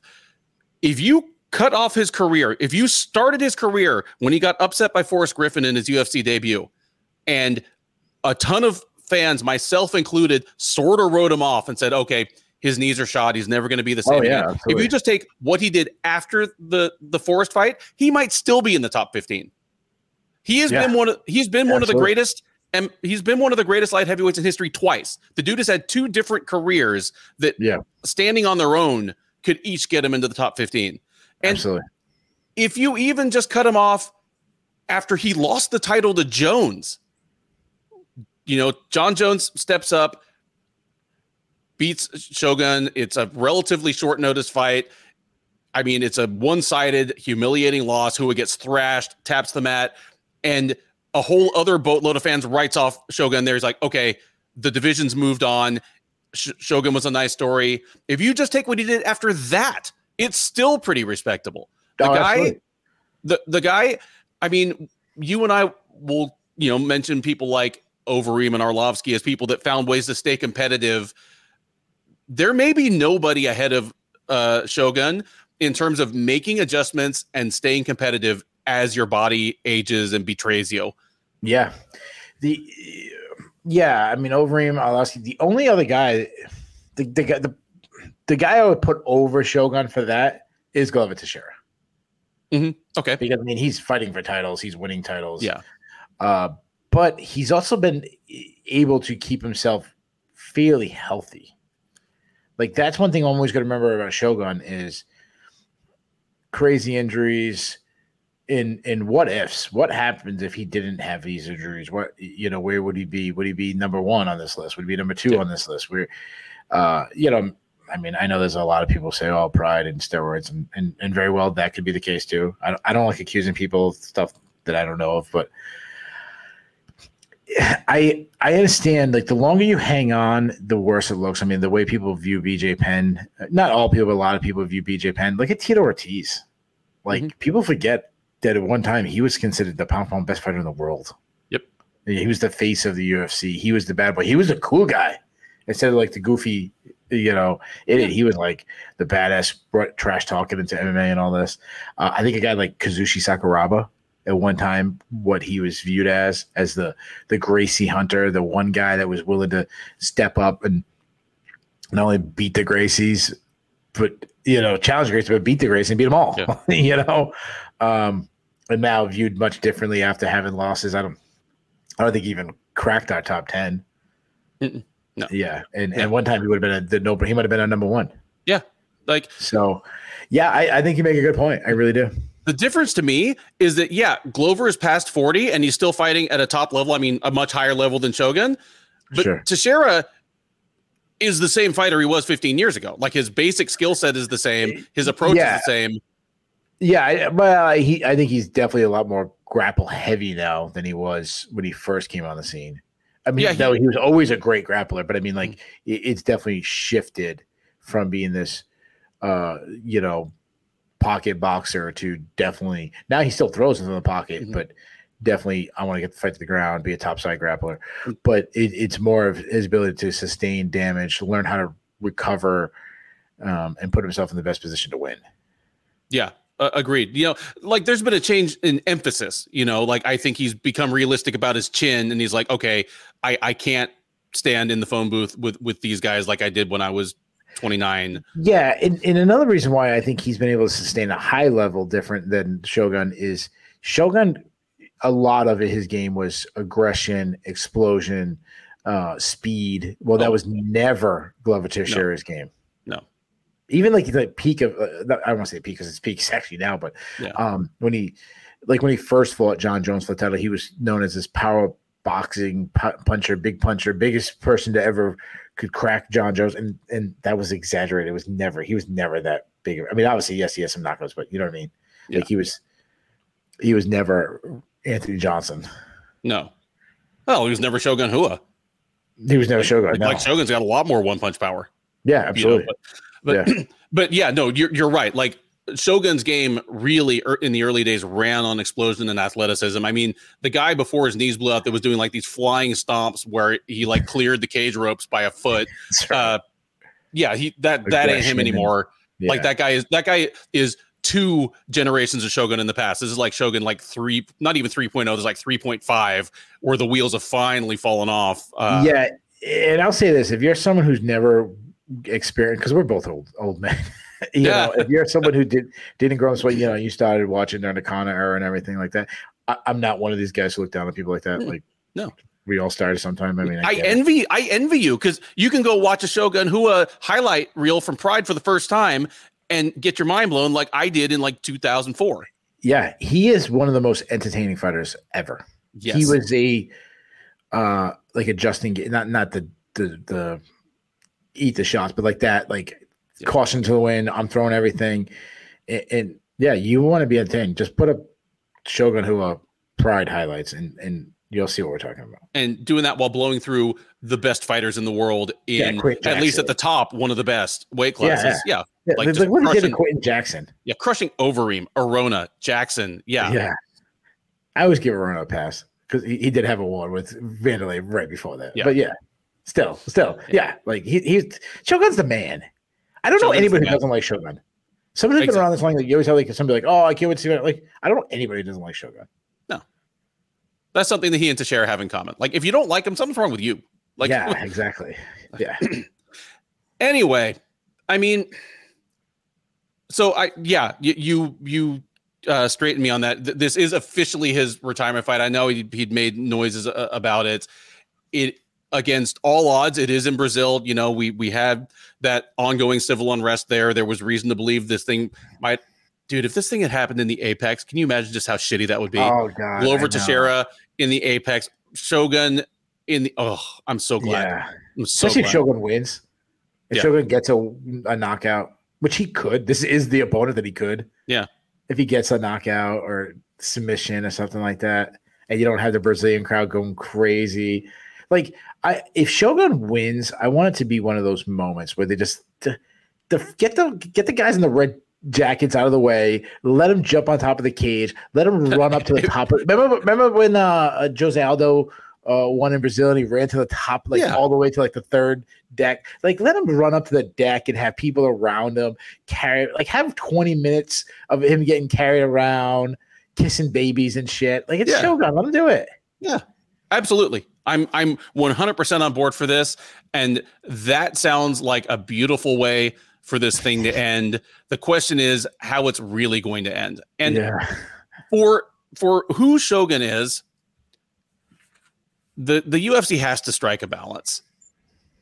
And I think this might be about as winnable a fight as they could find for him without signing somebody new that doesn't belong in the UFC. Because what they found is a youngish, middling prospect who has yet to prove he belongs, but isn't a complete chump.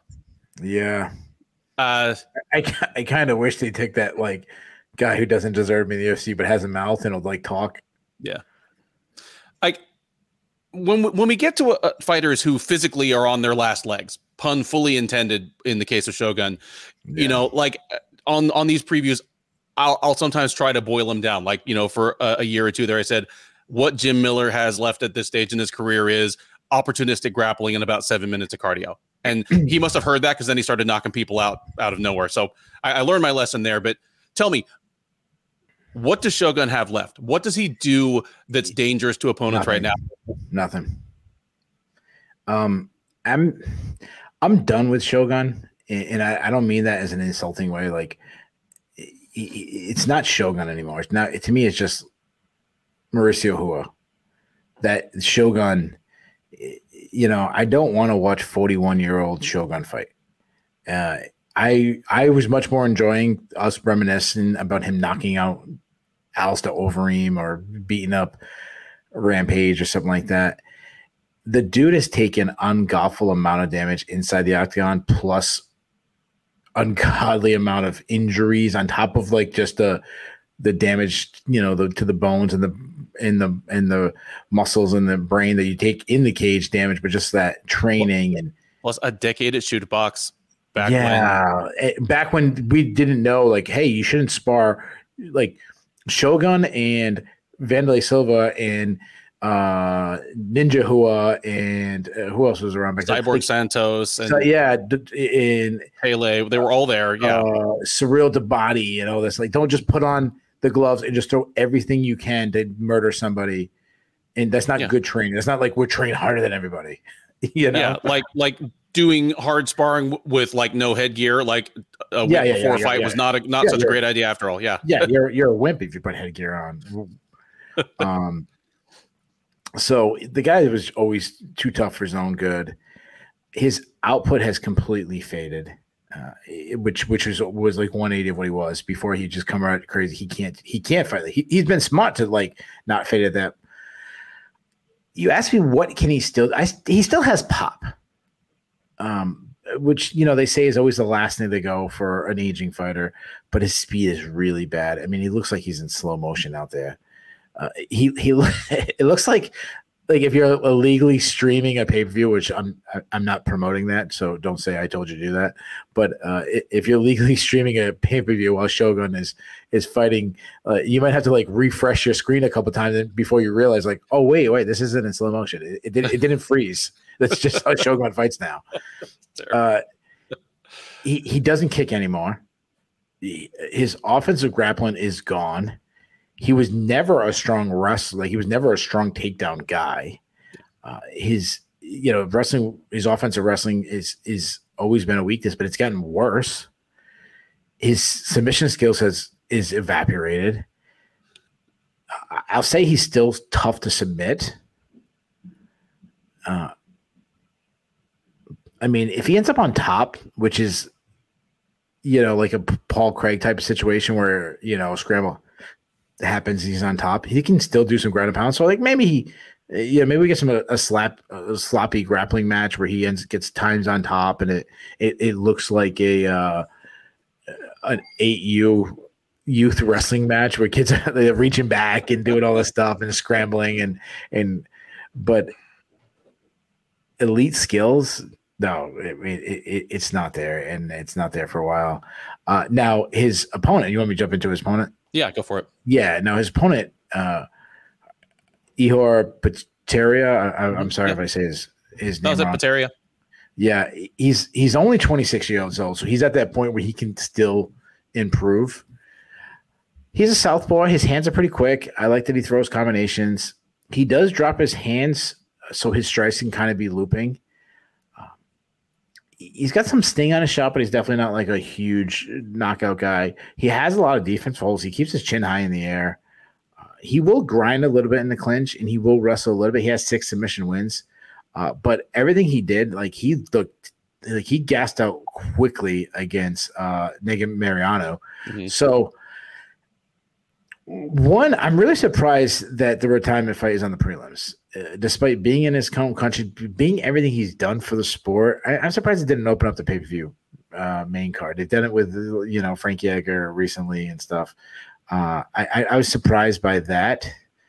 I thought he should have probably jumped Walker or Craig. Not that like this obviously as a magnitude in the rankings as those guys do, but I just think like sometimes you just there's a handful of guys that you give that to. Shogun's one of them. Pateria is bottom of the barrel light heavyweight. So if this is a winnable fight, add in Brazil, and the motion of the fans, maybe the pressure gets to Pateria and he doesn't, he panics a little bit, makes a mistake. I think about Stephen, what's his name? Stephen Pierce against Joe Lozon in Boston. I was there, and it was like, now in hindsight, you're like, how do you lose that fight against that version of Joe Lozon? But when everyone's rooting against you, and Brazil obviously have the legendary crowds, maybe that gets. But if that doesn't, and it's just the skills, I say he beats Hua to the punch. I say he beats up Hua for 15 minutes. Hua's shown some insane toughness. I actually think he's going to make it to decision, but I think he's going to lose a decision. I think Pateria is going to end a tremendous, one of the all-time great careers in Shogun Hua. I'm with you on this one 100%, and everything I have to add to it just is going to make it more depressing, because I can see Pateria like hurting Hua early, just again, like you said, beating him to the punch, marking him up, and then I can see Pateria starting to gas in the second round, and Hua wants to step on the gas, wants to get the comeback win, and just he doesn't have enough left. And it just ends up being kind of a depressing and dispiriting decision loss for Hua. Because I thought about this. I was like, when is the last time Shogun Hua looked good enough that I would have felt comfortable taking him to beat Pateria? And I'm like 2018 when he knocked out Tyson Pedro in the third round, because Pedro, it wasn't going good for him at first. I saw that fight kind of like I see this one going, but Hua had enough to be able to step on the gas in 2018 and finish. I mean, Pedro's looked better since he's been back, but I mean, he was a marginal fighter in 2018. That's Pateria, and this time Hua's just not going to have enough to come back and win this. I'm not happy saying it, but we'll talk about it on the recap if that's how it happens. And if he wins, then we'll just both be like praying that the retirement sticks, and he's not in the press conference and like, I could do this for another 5 years. It'd be good. But it's his last fight. He just goes, F it. I don't care what you sound. It's my last fight. I don't care. Send me all you want. And just juices to the gills. Just gets that special horse meat, and he just goes it down. He's got like these big lats and stuff. He looks like a Brazilian Brock Lesnar or something. Like, I don't care. I don't care. I'd love to see it. The 5-fight main card of UFC 283 opens up with a light heavyweight matchup between Paul Craig and Johnny Walker. Craig, the 35-year-old Scot, is 16-5-1 overall. He's 8-5-1 in the UFC.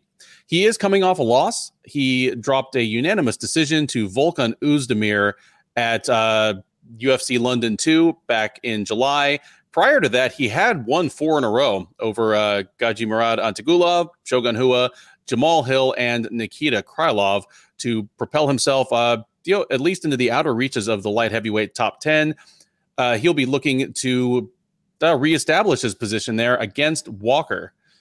The 30-year-old Brazilian, by way of Scotland, by way of Ireland. I guess this fight is sort of Scotland versus Ireland. Anyway, he's 19-7 overall.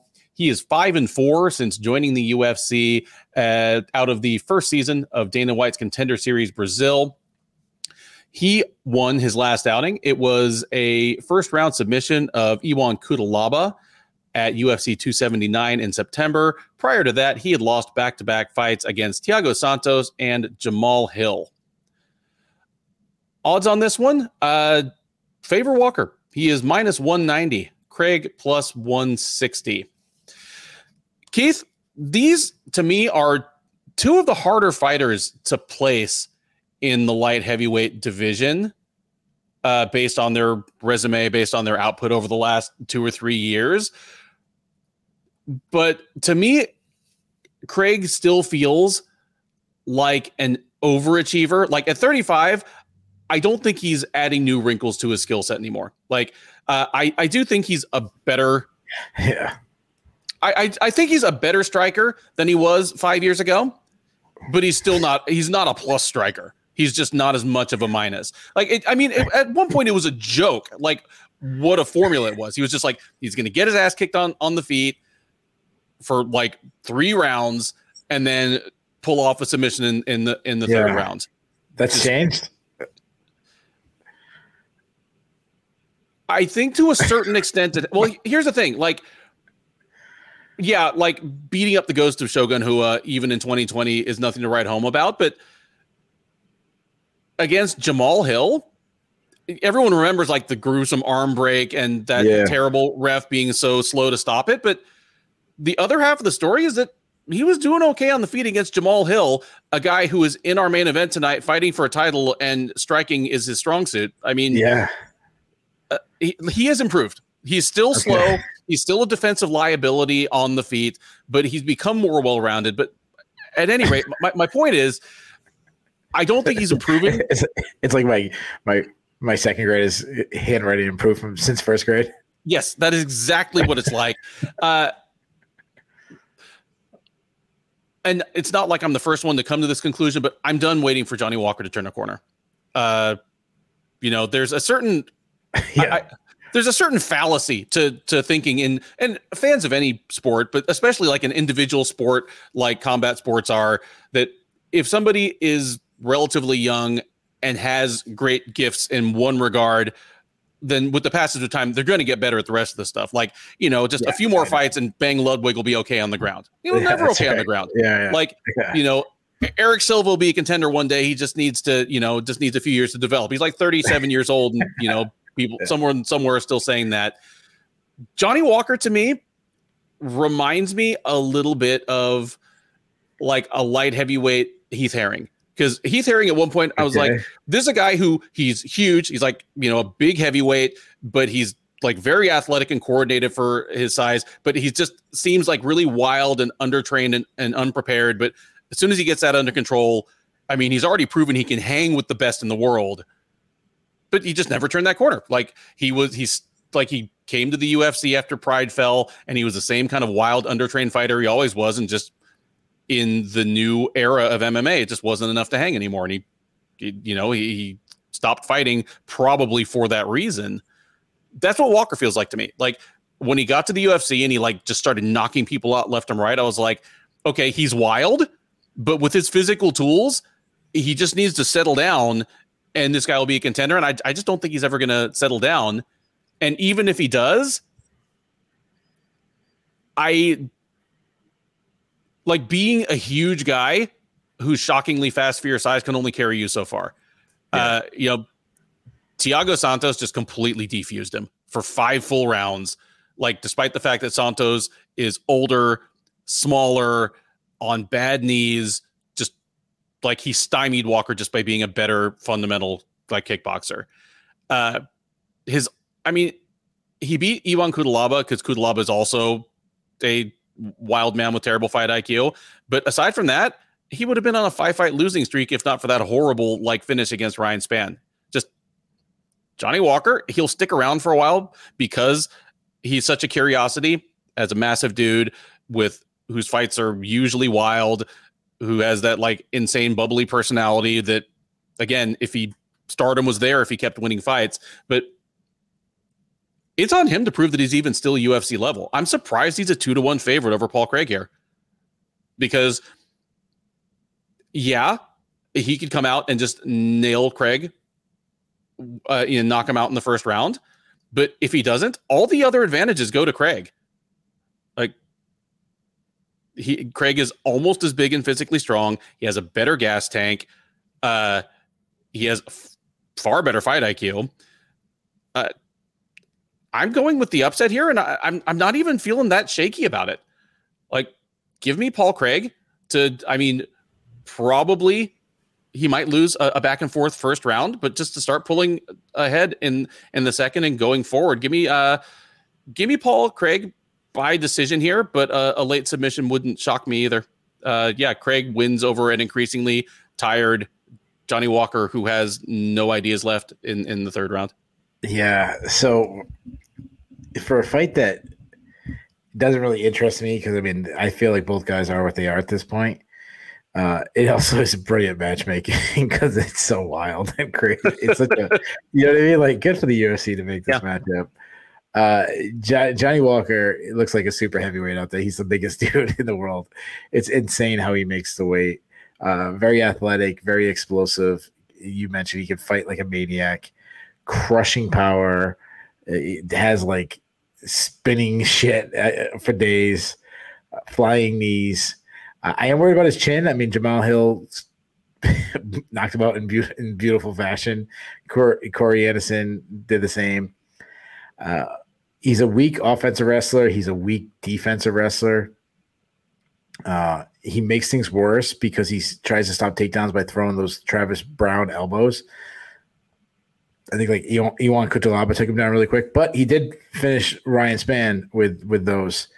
And obviously because of those size and the power, it can have big effects. Now, if he's on top, he has these long arms where he can land these really hard ground and pound, like even through the guard.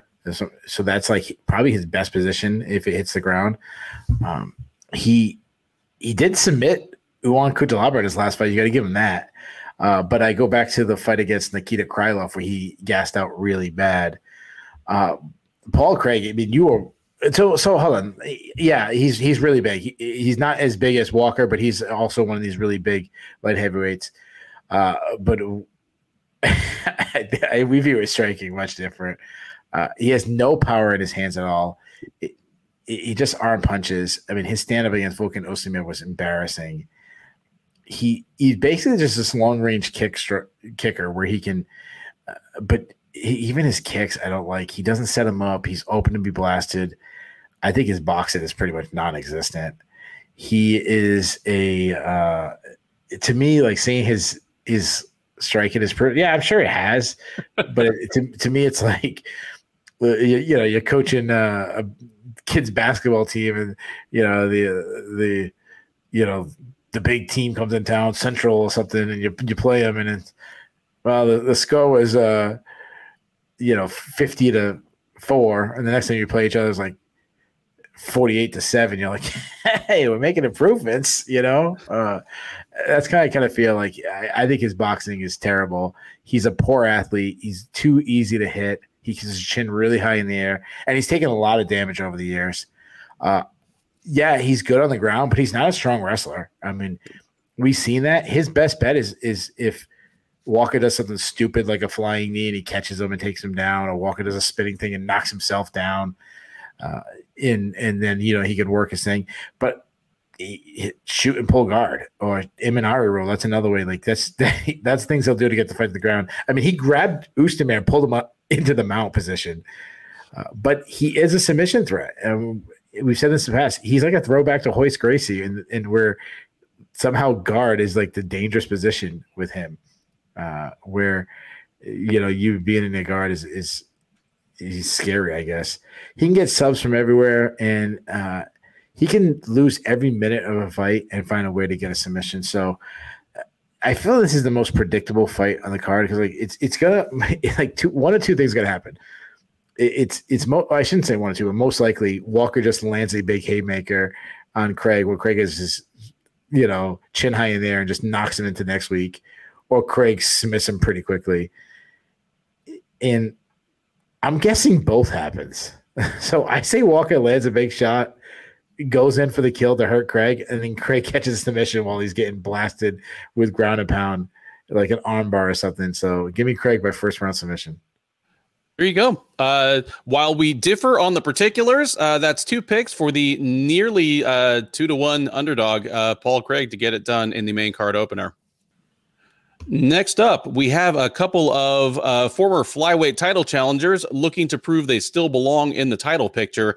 It is Jessica Andrade and Lauren Murphy.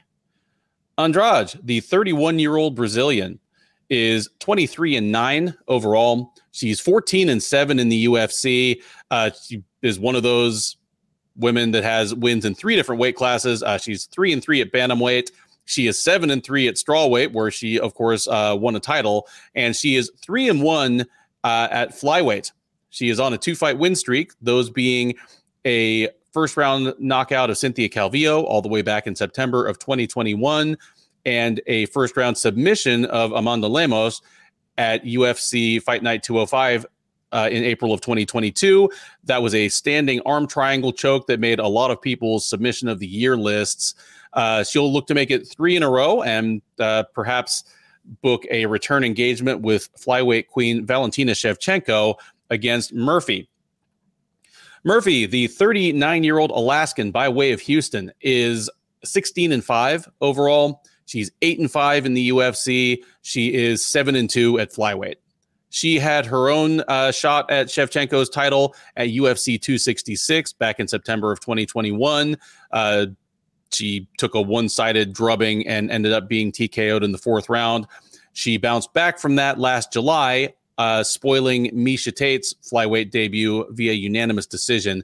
That was at UFC on ABC, Ortega versus Rodriguez. Odds on this one? Tell you what, Keith, take a guess what the odds are on this fight. Andrade's going to be a huge favorite. It's going to be bigger than I think because you're asking me that. Lauren Murphy is historically not given enough credit for how good she is. Negative 400 for Jessica Andrade. I'm going bigger than I would have set the line at. The odds, I'm taking a median of 10 or 12 decently respectable sides. Andrade minus 500, Murphy plus 350. Oh, geez. And I understand. I understand why. And both of these women at this point are very much known quantities. We know what Jessica Andrade is, whether she's fighting at bantamweight, strawweight, or flyweight. I actually think, despite the fact that she won the title at strawweight, I think flyweight's probably her best division. It seems to strike the best balance between her feeling comfortable with her gas tank and still being able to leverage just that incredible strength and power and explosion that she has. Where she's also in a really tough situation because she's lost to the champion in both weight classes. Yes. We'll talk about this on the recap, but if she wins, a lot of her title chances kind of depend on what happens in the traffic ahead of her in both divisions. Lauren Murphy is one of the biggest overachievers in MMA history. Like the heights she has reached from what she had to start with. I mean, this is a woman who kind of started training in her 20s because she like was out of shape and overweight and depressed. And for one night, she was arguably the second best fighter in the world in the weight class. You know, like for her to have achieved that, and at least top 5. Yeah, and it's not like she's someone who found this great untapped reserve of top shelf athleticism once she got into a gym. No, I mean, you once asked, ironically, considering we just talked about him, you once asked, can Paul Craig dunk a basketball? Like I asked, if Lauren Murphy and Roxanne Modafferi did a decathlon, who would win? All she has going from her. I'm gonna say Murphy because like Roxanne Modafferi like stopped and like pick some daisies on the way. They like got to do the swim. The decathlon does a swim, right? Is that like Ironman kind of style? No, I know it's all track and field stuff. Oh, yeah, if it was like an Ironman, she'd like stop to feed the ducks and shit. Yeah. But one thing Murphy has going for her from like a standpoint of just pure physical tools is she's big and strong for 125. Like she became a different fighter once the UFC introduced 125 and she could drop from bantamweight. Because I mean, Murphy's 8-5 in the UFC. That's 1-3 at bantamweight and just like seemed like a woman probably on her way out. And then everything just flipped as soon as she was able to cut to 125. And at 125, unless she's taking on a, Valentina Shevchenko type, she's tended to be like more physically stronger than her opponents. But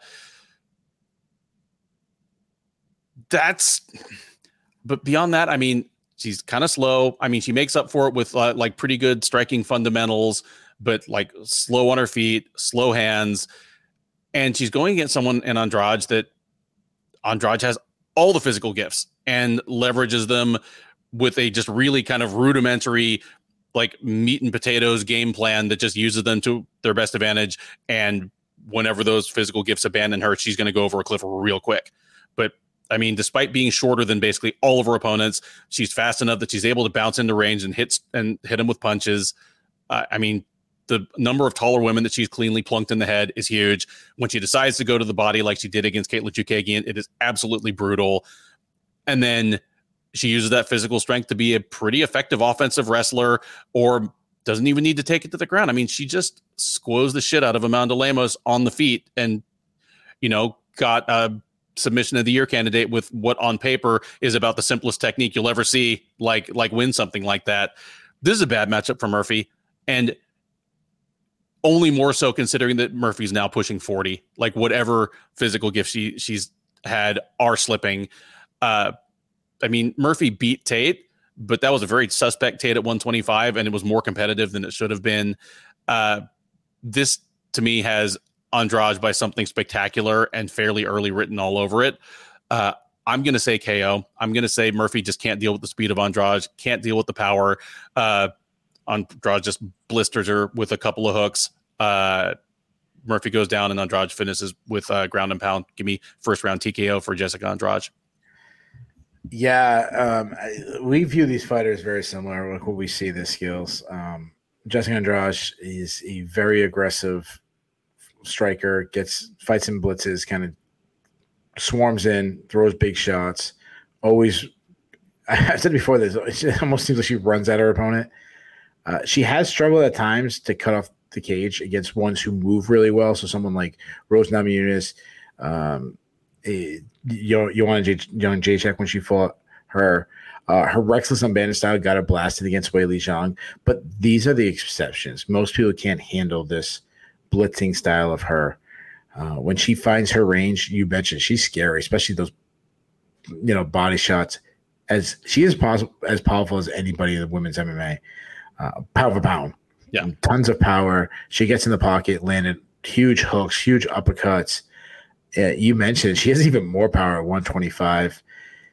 If it wasn't so we might disagree on where she should fight because of the more dominant champion at 125. I think it's actually a worse stylistic matchup. Even though, I think she is her best at 125. I don't know if that's necessarily the best division for her. No, that I actually agree. I think she's good anywhere. But yeah, I think the extra 10 pounds help the cardio a little bit. But if she wants to be a champion again, Weili Zhang, who actually starched her in the first round, so that's kind of weird to say that's a better stylistic matchup. Just she's so good. Yeah.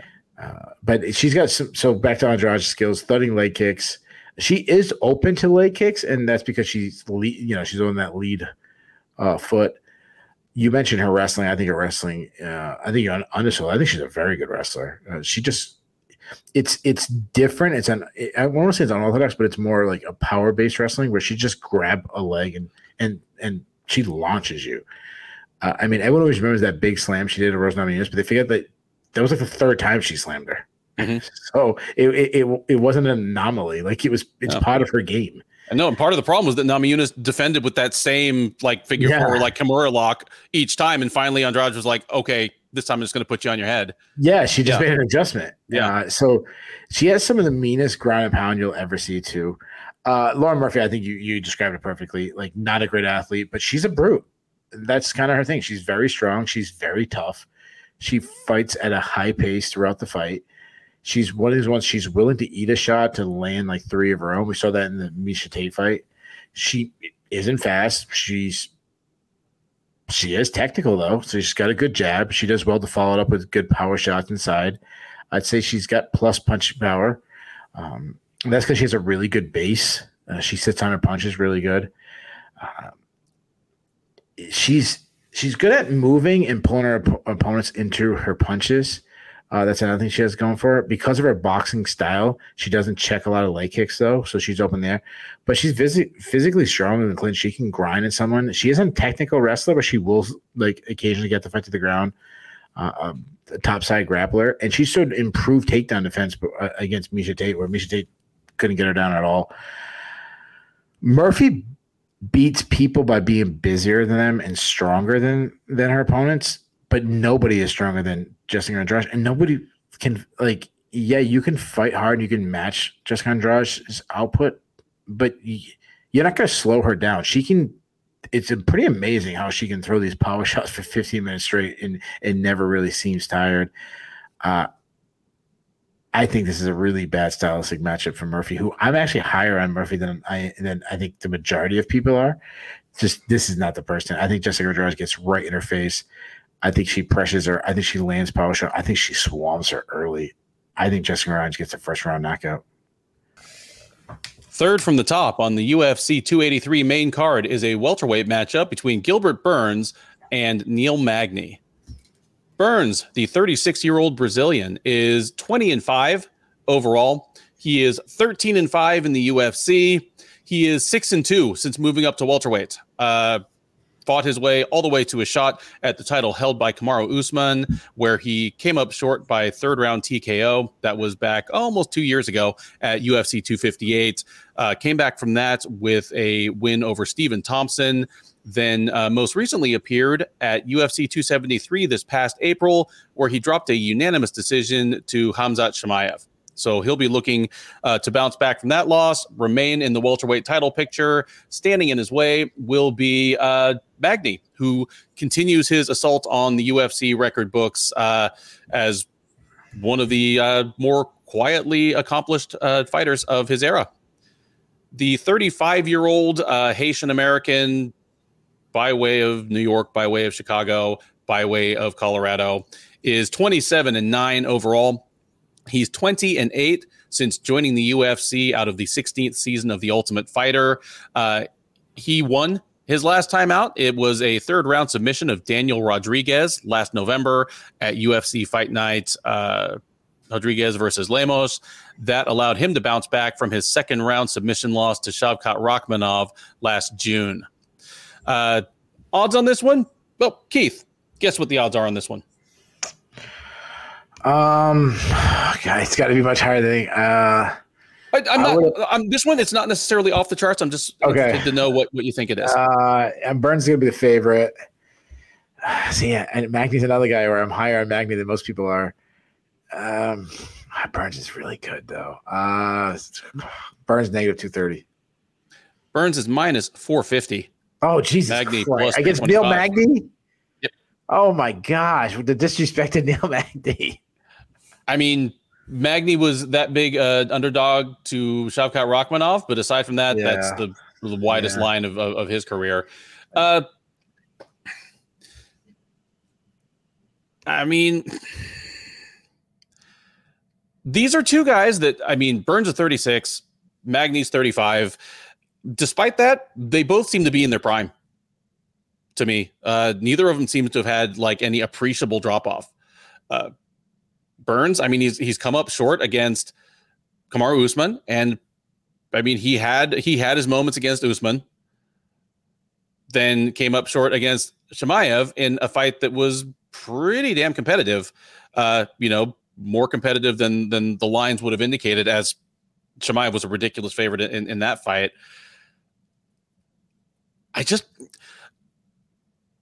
I feel as though Gilbert Burns is a top 5 fighter, still like trying to prove that he still belongs, whereas Magny's more like a top 12 fighter trying to prove he still belongs. And I think a lot of the things that Burns does well, like, translate well to beating Magny. Like, I'm not saying I agree with that huge line, but when you look at the people that have like really run through Magny, it's either people with a substantial advantage in like hand speed and power. You know, your Santiago Ponzinibbio, Lorenz Larkin types, or like really, really superior grapplers like Damian Maia, RDA. And I mean, Burns is a 3-time Mundials champ, Abu Dhabi bronze medalist, whose grappling, it has translated to MMA. He's a stud. And he's one of those guys that he has explosive athleticism on top of it. We've talked about a couple guys on this card, Gregory Rodriguez, Jailton Almeida, where, they come from a jiu-jitsu background, but they've been able to pick up offensive wrestling well just because they have like physical gifts that make shot entries like more feasible. No matter when he started wrestling, Damian Maia was never going to have like an incredible blast double. That's just not how his body works. Gilbert Burns does have a good double, ask Stephen Thompson. Yeah. Man, remember when we thought Stephen Thompson was untakedownable, and then all of a sudden, like, he just turned 36, and all of a sudden, like, it's like, no, he fought Tyron Woodley. Yeah, that's what it was.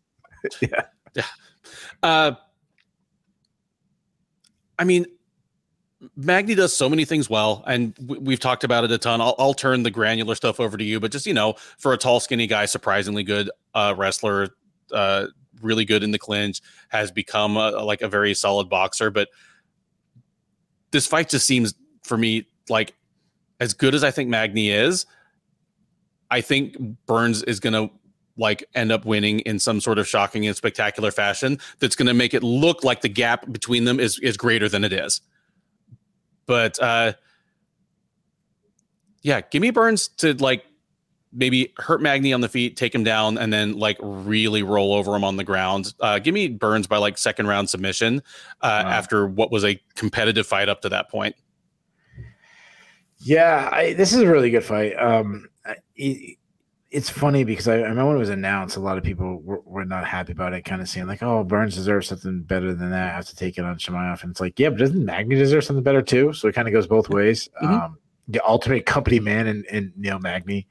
In a sense, nothing against Gilbert Burns. In a sense, I almost want to see Neil Magny win, because then he's never, as good as he's been in this long run, he's never been a true title contender where it's one or two people can't take a fight, they call him Neil Magny, Yeah. Gilbert Burns, obviously, he's been right there. You mentioned he's a great athlete. He's got quick hands. He's got really tight inside boxing, throws really hard combos, good punching power, which is really translated as he's moved up in weight. Gets in the pocket, he lands bombs. I mean, you saw him starch Damian Maia. He hurt Usman in their fight, almost won the title because of his power. Hurt Chimaev, in a really fun war, but he had Chimaev stung a bunch of times. He wants to be the bull, and we've seen it. Like Chimaev put some pressure on him a little bit. Also, Alexei Konchenko, going back to that fight, he had some success by pushing Burns back. He also got backed up by David Maia, which I don't like. He struggles with the defensive a little bit. Usman jabbed him up a little bit, so did Chimaev. And he's taking a lot of damage because Gil Burns is willing to fight guys like Kamaru Usman and Chimaev and killers. He's taken a lot of damage in that sense. I like his dirty boxing. He's one of these guys who uses that stout base, and it really works good for him when he gets inside and grinds. You mentioned it on the ground. I mean, he's an elite of the elite grapplers. You mentioned 3-time world champion. Good takedowns. He turned Stephen Thompson into a takedown dummy. He quickly changes levels really fast. I go back to when he slammed Tyron Woodley. Say what you want about Tyron Woodley, and he was obviously a faded fighter, but he was still a Division I wrestler, and he just picked up, slammed him. He's got some body lock takedowns, good hip control. I remember when he judo threw Gunnar Nelson, which says a lot, and on the ground, smother and top control, brutal ground and pound. Neil Magny is your classic builder. He beats guys with volumes. He's a fighter whose cardio is a tool, and it's his best weapon. He'll start off at a normal pace, but by round 3, he's in full sprint. And he's one of these guys, he needs volume. And a lot of that has to do because he is losing speed. So you ask, is he at his prime despite being his age? He's not in his prime in his physical tools, but his mentality and his he's polished areas that this is his prime because of that. Where he's fighting the best he ever has, even if his tools have regressed a little bit. Exactly, which is really surprising, but it's the mentality of this guy. You see him lose speed, in fights against Max Griffin was faster than him. Obviously, Rakhmonov was faster than him. Daniel Rodriguez was faster than him. But he still finds a way to win because his will to win is stronger than ever. When it gets hard, Neil Magny's not backing down. And his mentality broke a guy like Daniel Rodriguez. That was a difference in the fight. He has a long length and stuff, so he can do all that stuff on the outside, being all the way out, stiff jab. Doesn't really load up, just kind of touches. He did some negative things in the Daniel Rodriguez fight that we don't really see him do. He was backing straight up. He was pulling his head back, which was surprising. He was hurt, but Daniel Rodriguez also is a sharp boxer that stings people, and that might have had a little. And no, Magny took that fight in really short notice. Right? Or was it the other way around? No, it was Magny. Magny took the fight in short notice. Right? Yeah. Okay. He does well with his teep kicks up the middle, busy calf kicks. I go back to the Anthony Rocco Martin fight where he had such success with the calf kicks, destroyed him with calf kicks. But what I love about Neil Magny is he really understands range. When his opponent gets into that boxing range where Magny no longer has this huge advantage, that's when Magny starts initiating the clinch. Then he starts using his side on the inside. So he almost forces a guy who doesn't want to fight on the inside of them to have to stay on the outside in his kicking range, where Magny has success there too. Because when you get inside, he just grab you, wear on you. I love his step-in knees. I like that he kind of turns everything inside in that range. Slicing elbows, he'll throw elbows in there. And then when he gets in the clinch position, elbows, knees, shoulder strikes, always constantly making you work. He also was hitting these slick slide bys against Danny Rodriguez. He hit a 2 or 3 on him to get some grappling. He's a good offensive wrestler. We saw in his last fight, he took a guy like Danny Rodriguez, who's kind of had a pretty stellar takedown defense. He took Danny Rodriguez down 5 times and was relentless on the mat returns. Don't know how many times Danny Rodriguez got back up. Magny found a way to return him and kind of break him that way. His defensive wrestling has been an issue in the past, but it's been a long time now. So I think it would be tested against a guy like Gilbert Burns, but Michael Chiesa, Rafael dos Anjos had success taking him down, holding him down. Again, it's been a long time. And Rakhmonov, but that guy is such an exception to the rule. And then Magny, because he has those long arms, if you make a mistake, you shoot on something, he can lock in a Darce choke or guillotine or something like that. So as far as prediction goes, I love this fight. I'm such a fan of Neil Magny, but I'm also a huge fan of Gilbert Burns. I am going with Burns in this one. Size has never been an issue for Burns, despite Magny being the biggest fighter that he's ever going to face. He just stays in people's faces, and more importantly, he's really smart. He showed, despite having power in his hands and hurting a guy like Kamaru Usman, he remembers his bread and butter is his ground game. When he went against Stephen Thompson, he went to his ground. I haven't seen Magny be able to stop takedowns or something like that. So I say Burns lands some good shots in the feet. When Magny's looking to clinch, Burns is getting takedowns, does it for 15 minutes. I say Burns wins the decision. All right.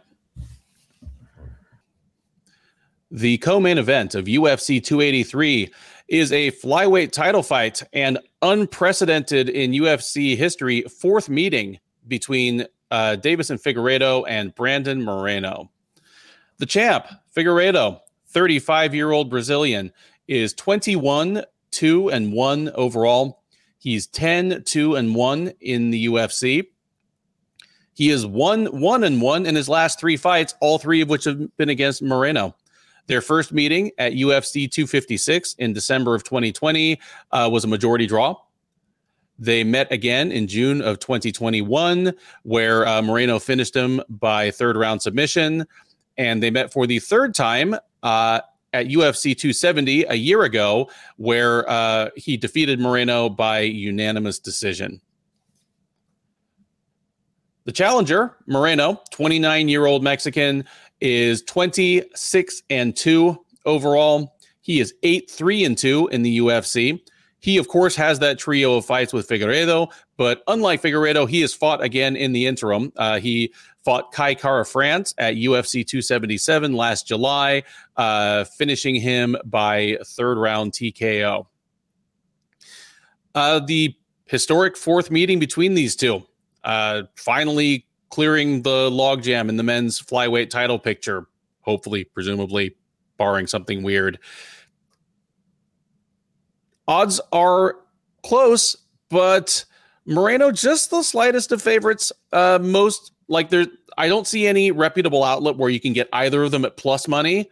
Most of them, it's Moreno around minus 115, Figueiredo around minus 105. So about as close to even money as you can get. That may fluctuate throughout the week.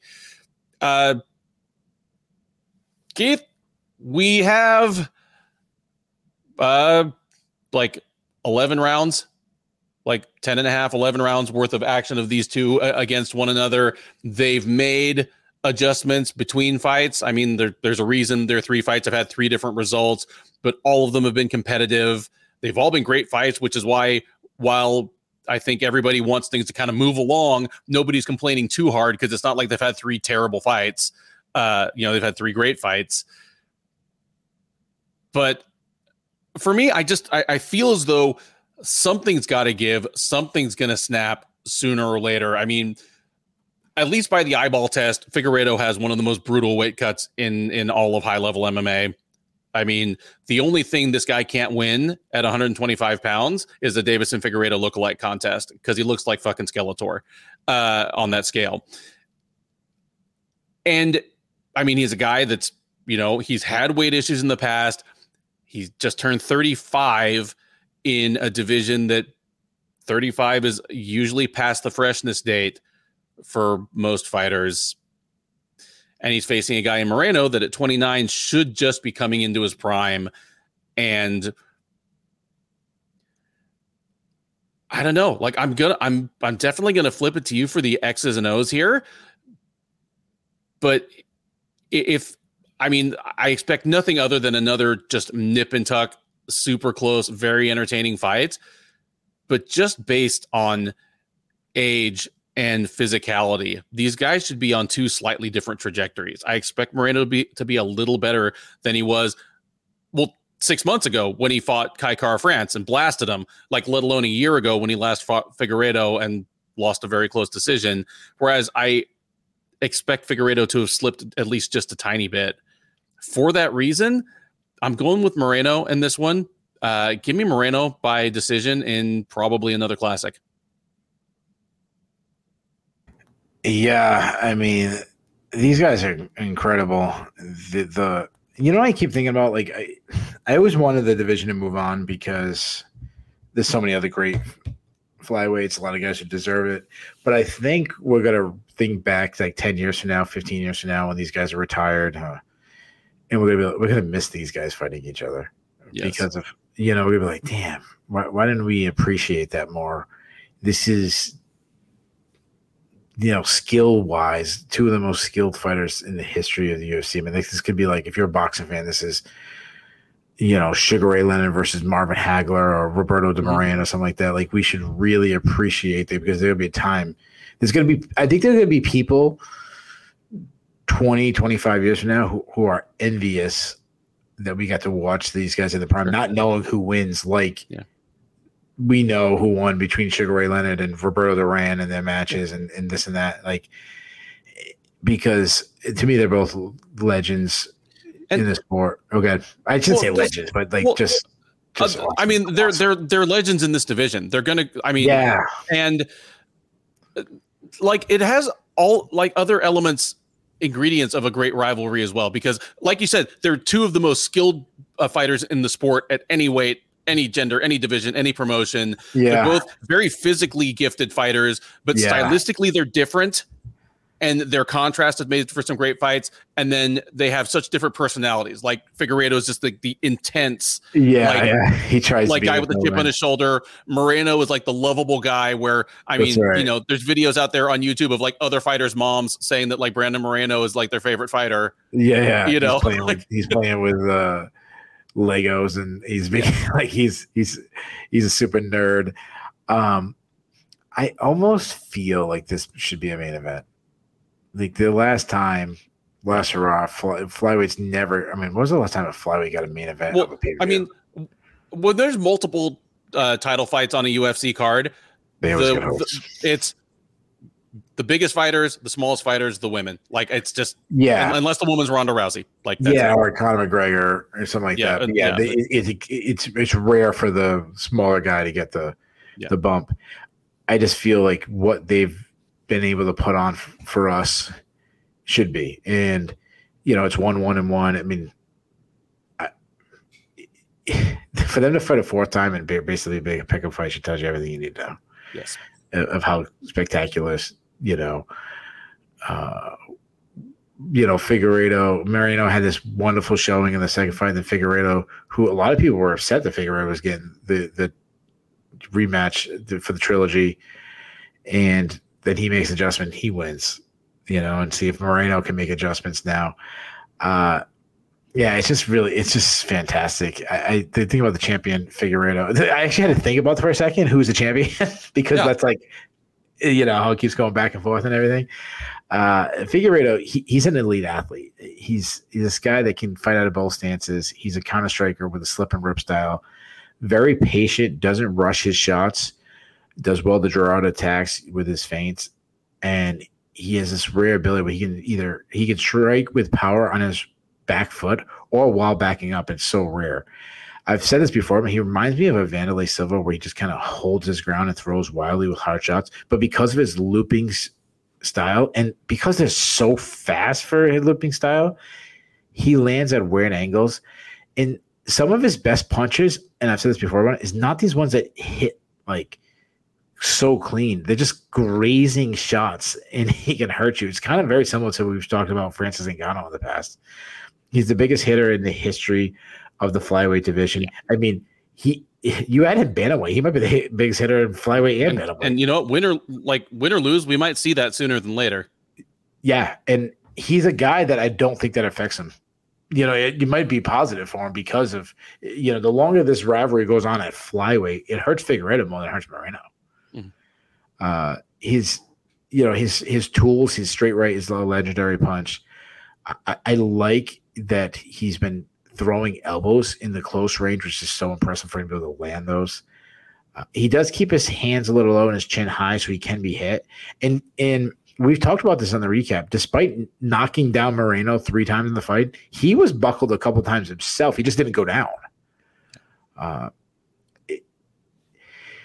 I think if he wants to win, and it is 50-50 really in every position on the feet, in the clinch, on the ground.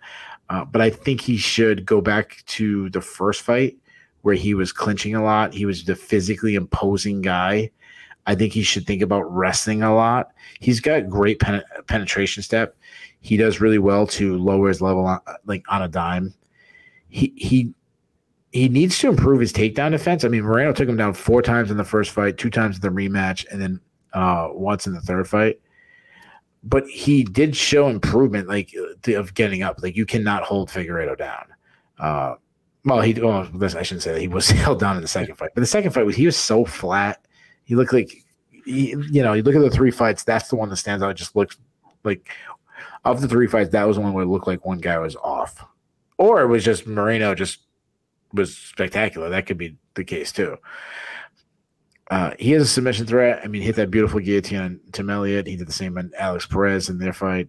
And he's shown that he can go hard all 5 rounds. And even when he has bad body language time, it looks like he's slowing down, but he's not. Like, he just, when he kind of has bad body language, you expect him, like, okay, oh, he's getting tired. And he's like, oh no, he just landed a 3-punch combination of just power hooks.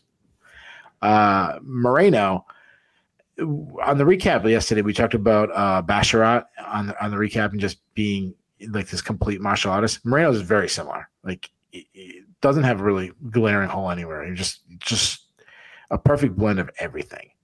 Moreno is this solid boxer with quick hands, one of the best jabs in the game, generates good power because he sits on his punches. He also is really good at lining up his shots with his footwork, always kind of winning the foot battle.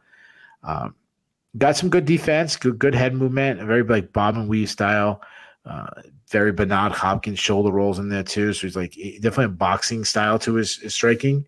But I shouldn't say it was always the case. Now he's really added these kicking game, which has been spectacular lately. Great high kicks to the calves. I love that he slips the left hand and throws that high kick over the top, similar to what Robert Whittaker always does. He crushed Kai Kara-France with a body kick in his last fight. He does need to check leg kicks. Figueiredo's had success with some leg kicks in the past. And he didn't eat punches from. I mean, Figueiredo landed a lot of shots on him. But that third round, he fell down. He got dropped 3 times. Or I shouldn't say. I think it was 2 times. Multiple times he was dropped in the trilogy fight.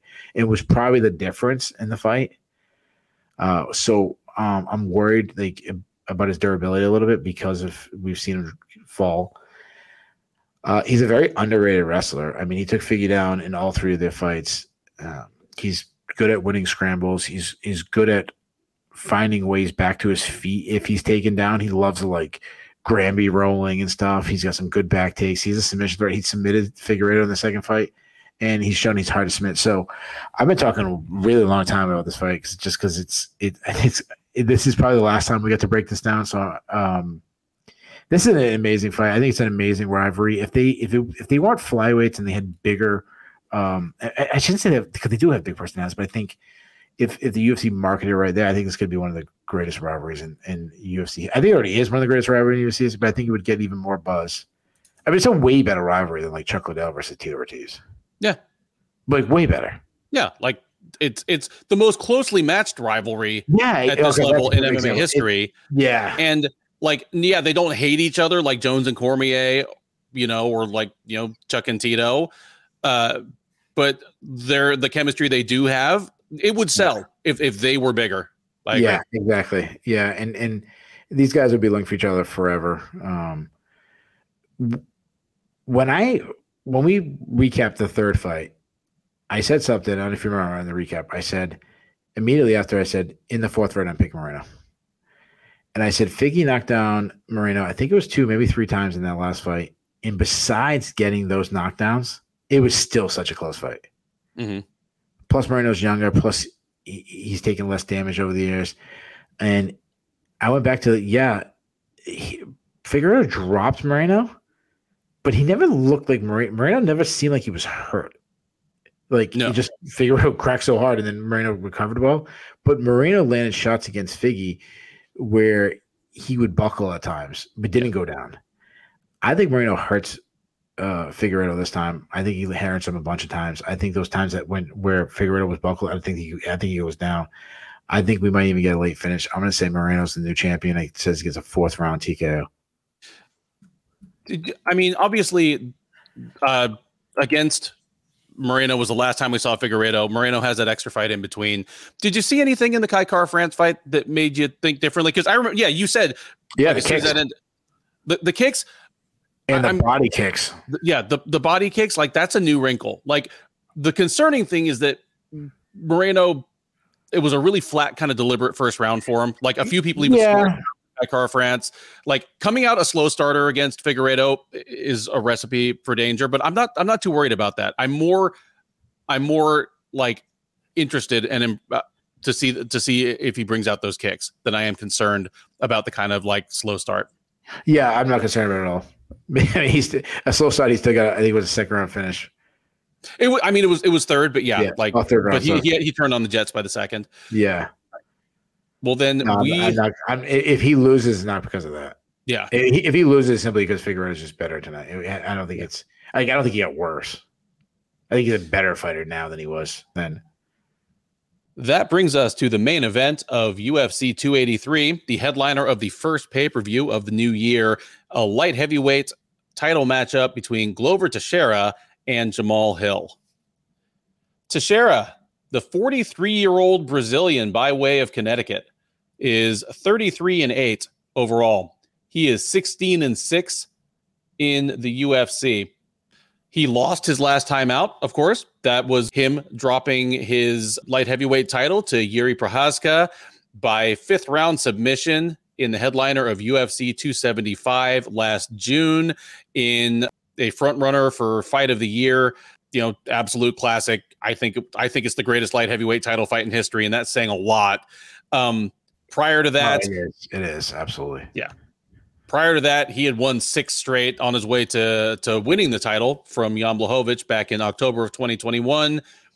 Prochazka, of course, had a catastrophic shoulder injury late last year, was going to be unable to defend the title, and being Yuri Prochazka and just one of the most awesome dudes in the sport, would not hear of an interim title or anything and chose to vacate instead. So this fight is for the actual lineal undisputed title because, once again, Yuri Prochazka is awesome. Yeah, like, what a dude. Seriously, what a dude. And the thing he said was just the most martial arts thing ever. He's like, the belt is meaningless if I can't defend it against other men. Yeah, they need to learn how to market him better. Because we've talked about marketing many times, and I've always thought, like, it's about characters. It's the 1980s WWF brand where everyone had a little different marketing. You had the guy who brought the 2x4. You had the guy who acted like he was perfect and he could throw a basketball over his head and land in the hoop. And you're telling me that in that era, a guy that like kneels off in the forest with a samurai sword in his lap and says cold-blooded martial arts shit wouldn't have been sellable? Absolutely. Like, that's what they need to get into, the true martial artists. So I mean, we could say MMA's martial. It's not. It's more prize fighting than it is martial arts. Yeah. But there is that. Him, Alex Caceres. There's like a handful of guys who, and then you have the street fighter part. You have the prize fighter. You have the street. You have the Diaz brothers and the the gangster Mike Perry's and all that stuff. Yeah. Like, you want the martial art. You want the respect. You want that. Like, one championship would do better marketing him than the UFC would. Yes, absolutely. But anyway, we're not talking about it. Thanks to Prochazka's noble and gracious move to vacate the title. This one is for the real live undisputed lineal belt. The other man in the cage, though he would certainly not describe himself that way, is Hill. The 31-year-old Michigan native is 11-1 with 1 no contest overall. He is 5-1 with 1 no contest since joining the UFC out of the 3rd season of Dana White's Contender Series. He is on a 3-fight win streak since that loss to Paul Craig, the kind of weird first round armbar injury thing that happened back in June of 2021. He has bounced back from that with TKO wins over Jim Crute, Johnny Walker, and Thiago Santos. The most recent of those, the Santos fight, was last August in the headliner of UFC on ESPN 40. That brings Hill to the biggest fight of his career and one of the quickest tracks to a title shot in UFC history outside of like weird divisions like heavyweight and women's featherweight. I mean, this is just his sixth or seventh fight in the UFC, something like that. But here he is, and he is a slight favorite. Hill minus 125, Teixeira plus 105. Keith, it's in Brazil. It is Glover Teixeira, who, I mean, you claim him for Connecticut, and it's really weird to have a New Englander. And I'm sorry, where's Jamal Hill from again? He's from Michigan. Yeah, Michigan guy and a New Englander. Yeah, headlining a car in Brazil. That's really weird. I mean, and for those who don't know, you have enough people. Like you have enough people. Can we get Glover? Like, come on. For those listening who don't know, it's not like Teixeira. Yeah, we'll trade you a New Englander. Like we'll give you Rob Font or something. I don't know. Yeah, we'll give you Chris Moutinho. There you go. Green hair Chris, like the most evolved version, like the final green hair for Brazil. Yeah. So, I mean, for those who might not know, it's not like Teixeira moved there 5 years ago and opened up a gym. He has literally lived in Connecticut for half of his life. He's lived in Connecticut for over 20 years, to the point where he had visa issues and had to like leave his gym in Connecticut, go back to Brazil for 6 months, and then go back to Connecticut. Like the dude is a New England guy who happens to have. I can't wait for him doing an interview and he's saying like, "Oh, Alex Pereira is wicked awesome," you know. And honestly, with like the Portuguese last name, you'd be like, "Are you sure you're not from Rhode Island? Like, are your people not from?" Yeah, East Providence. Yeah. At any rate, I mean, it's Teixeira that Brazil is absolutely going to claim for its own. One of the more universally liked fighters in the sport. I mean, it's not on the same like superstar level as like Shogun Rua or like Kazushi Sakuraba, but in all my time in this space, I've yet to find a fighter, trainer, or longtime fan with a single bad thing to say about Glover Teixeira. Like, he is just a genuinely good dude. And he could be a fighter of the year and coach of the year in the same year. Like if Alex Pereira like defends his title a couple times, he could be 2023's like fighter and coach of the year. And it's good. It's funny. I was thinking about what you said. Like if we had, we talk about the club, like who gets in the club of just respected guys by people in the world of MMA. It'd be like Frankie Edgar, Glover Teixeira, Big Nog. It would be a guy. Yeah, Glover Teixeira is the man.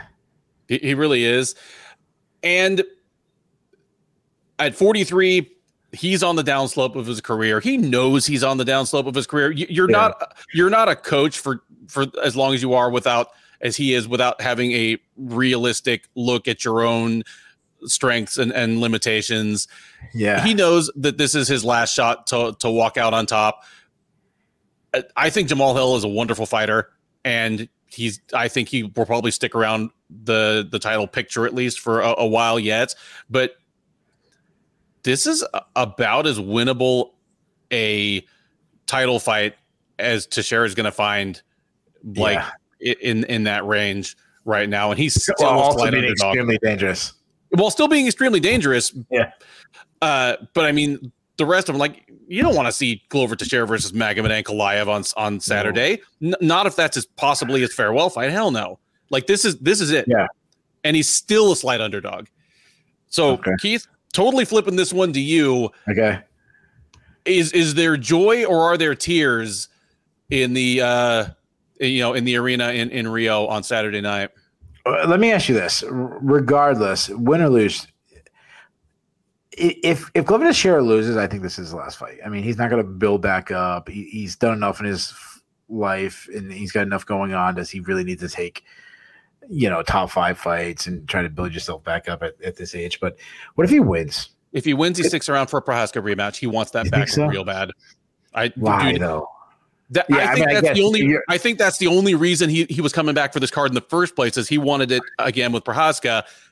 He's taking this fight because it basically forces a rematch with Prochazka if he wins. Yeah, I get it. If you're like, you're at the Super Bowl and you just get tackled on the 1 yard line kind of thing, you're winning or something, you fumble or something.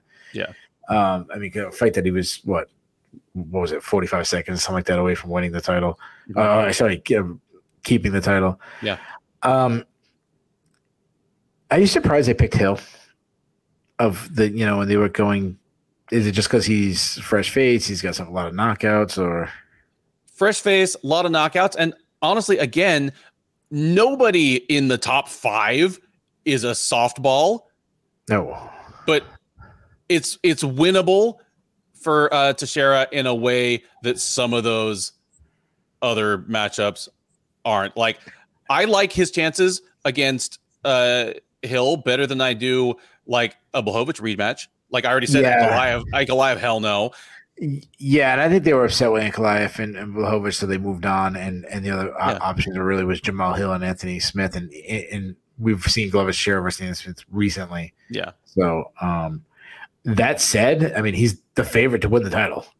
And one thing to mention, if he wins the title, he'll be the first Contender Series alumni to win a UFC title, which is kind of cool thing happening if he does.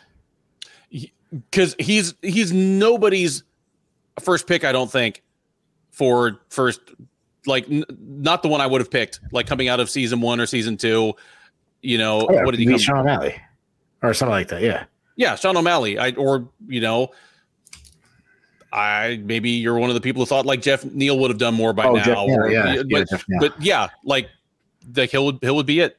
Yeah, he's been the most successful so far in his fight. I mean, I know Alex Perez fought for a title, but this is a fun matchup. It really is. It's why I'd probably give the entire card like a B-. Like, I think it's a good pay-per-view card.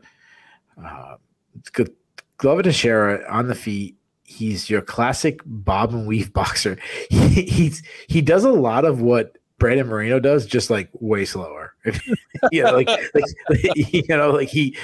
wants to move like Brandon Moreno, just like he can't anymore. If Brandon Moreno gained 100 pounds and 20 years or whatever it is, he keeps everything tight, everything short. They're tight hooks, high guard defense.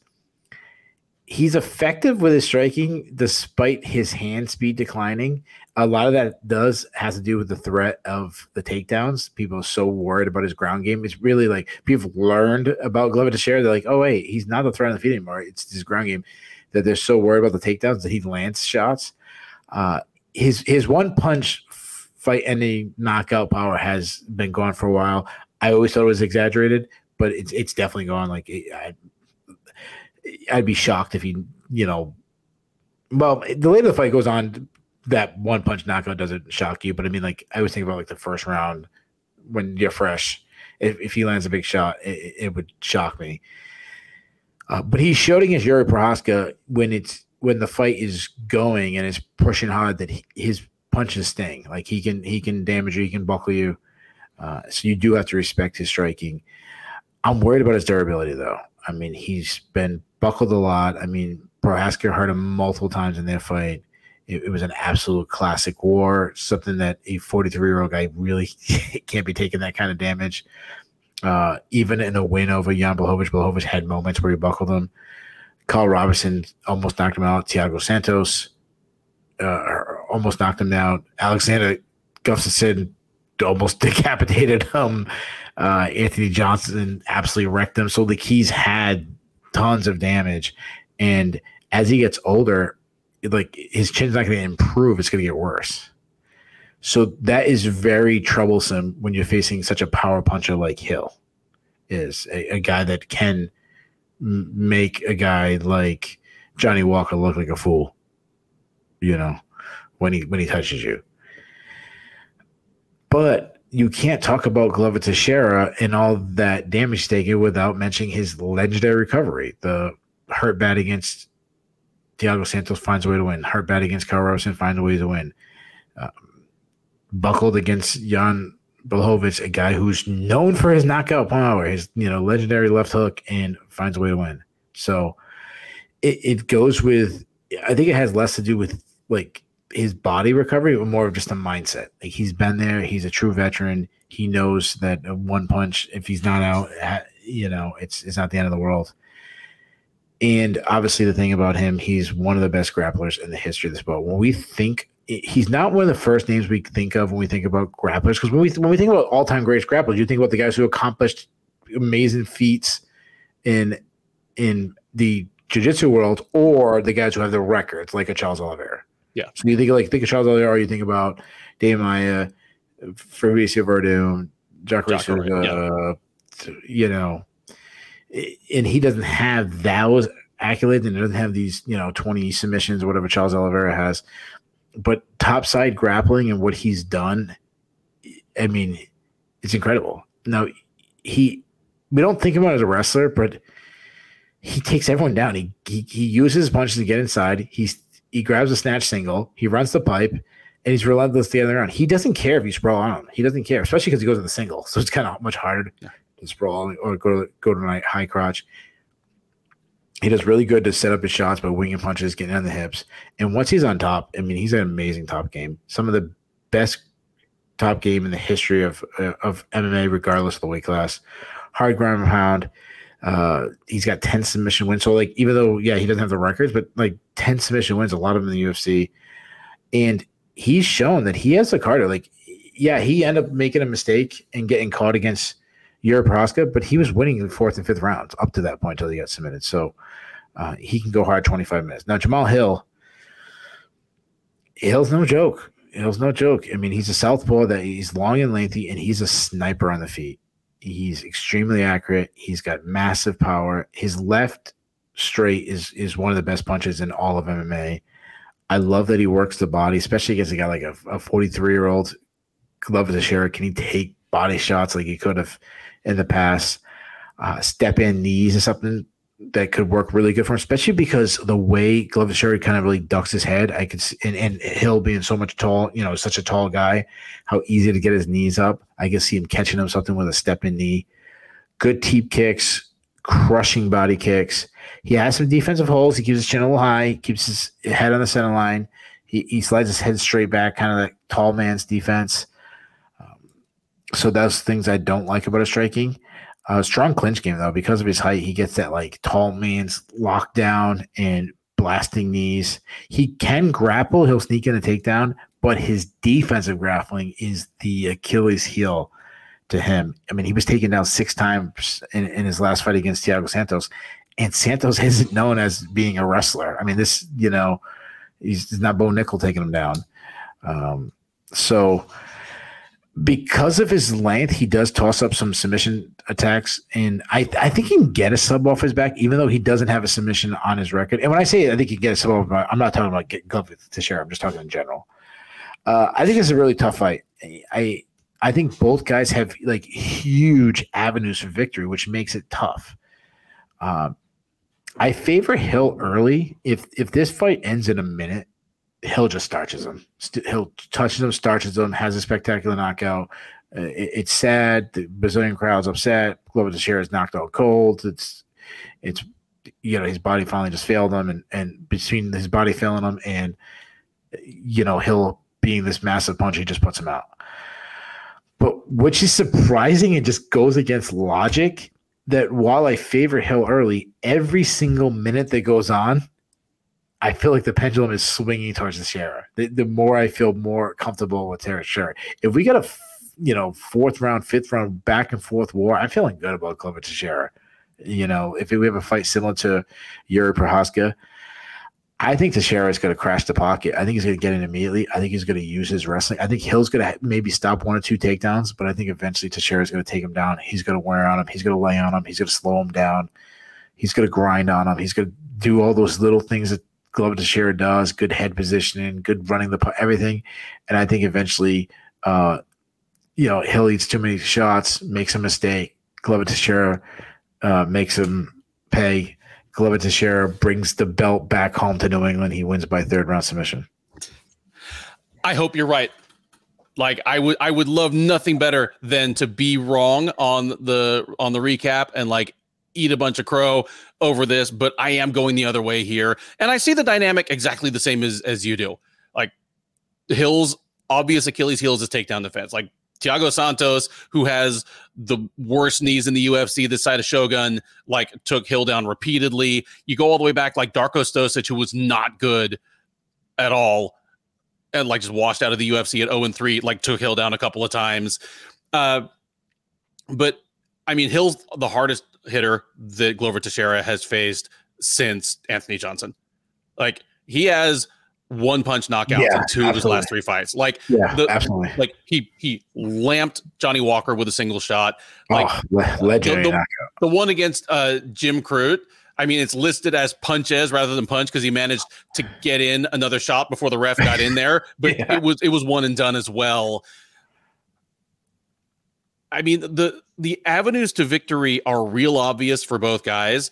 It is a little heartening that, like Teixeira's recoverability and cardio are really impressive for a guy his age, but it's not like Hill fades either. You know, like he was doing, like despite getting taken down a bunch of times by Santos, like he finished him in the fourth round. I do like his ability or his willingness to go to the body because as good as Teixeira's recoverability is, like, you know, your liver doesn't have a chin. No. You know, like when you're dealing with a fighter with a great chin or great recoverability, like sometimes the body is the Achilles heel. Like there for a long time, that was the only way to stop, you know, Donald Cerrone or Matt Brown. Yeah. I'm thinking he doesn't even get to like the attrition rounds.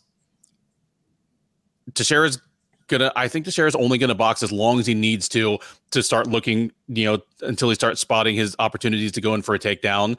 But Hill's gonna find him. He's gonna catch him with something coming in, or he's gonna manage to get up from the first takedown attempt or fight off the first takedown attempt and catch Teixeira just a little out of position sometime in the first two rounds, and it's going to get real quiet in the Jeunesse Arena, and I'll be sad for being right. And again, I hope you're right, and Teixeira just gets the triumphant walk-off moment and brings that belt back to Connecticut. But give me Hill by second round TKO here. And that is the Sherdog Radio Network preview for UFC 283, Teixeira versus Hill. I've been your host, Ben Duffy. He has been Keith Shillan. If this is your first time watching or listening to one of our previews, first of all, thank you. We hope you enjoyed it. We do our best to bring the best blend of in-depth analysis, bold predictions, and occasional side conversation goofiness as you'll find anywhere in this industry. This one was actually a little shorter on the goofiness than some others, mostly because we're recording a couple days later than usual, and it's a 15-fight card, and you know you approach a marathon differently than a sprint. But you know, please do like, subscribe, drop us a comment in the comment section if you're on YouTube. Keith and I both man those comment sections, and we're both good about replying. You know, if you've got a hot take on these fights, if you got a bold prediction, if you think one of these plus 400, plus 500, plus 750 underdogs is going to cash, you know, put your dignity on the line, and we'll definitely give you props if you turn out right. But most importantly, join us for the recap.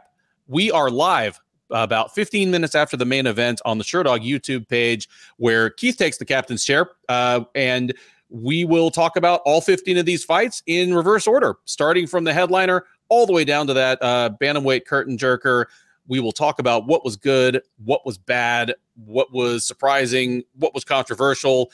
Hopefully nothing controversial in the top two fights, you know, just knock on wood.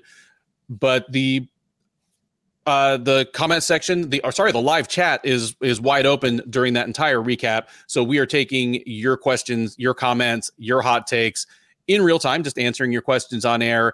We have a bunch of friends there that seem to enjoy hanging out with us after the fights, and we would love you to be part of that community. Between now and then, thank you once again for listening. Enjoy the rest of your week, and by all means, enjoy the fights.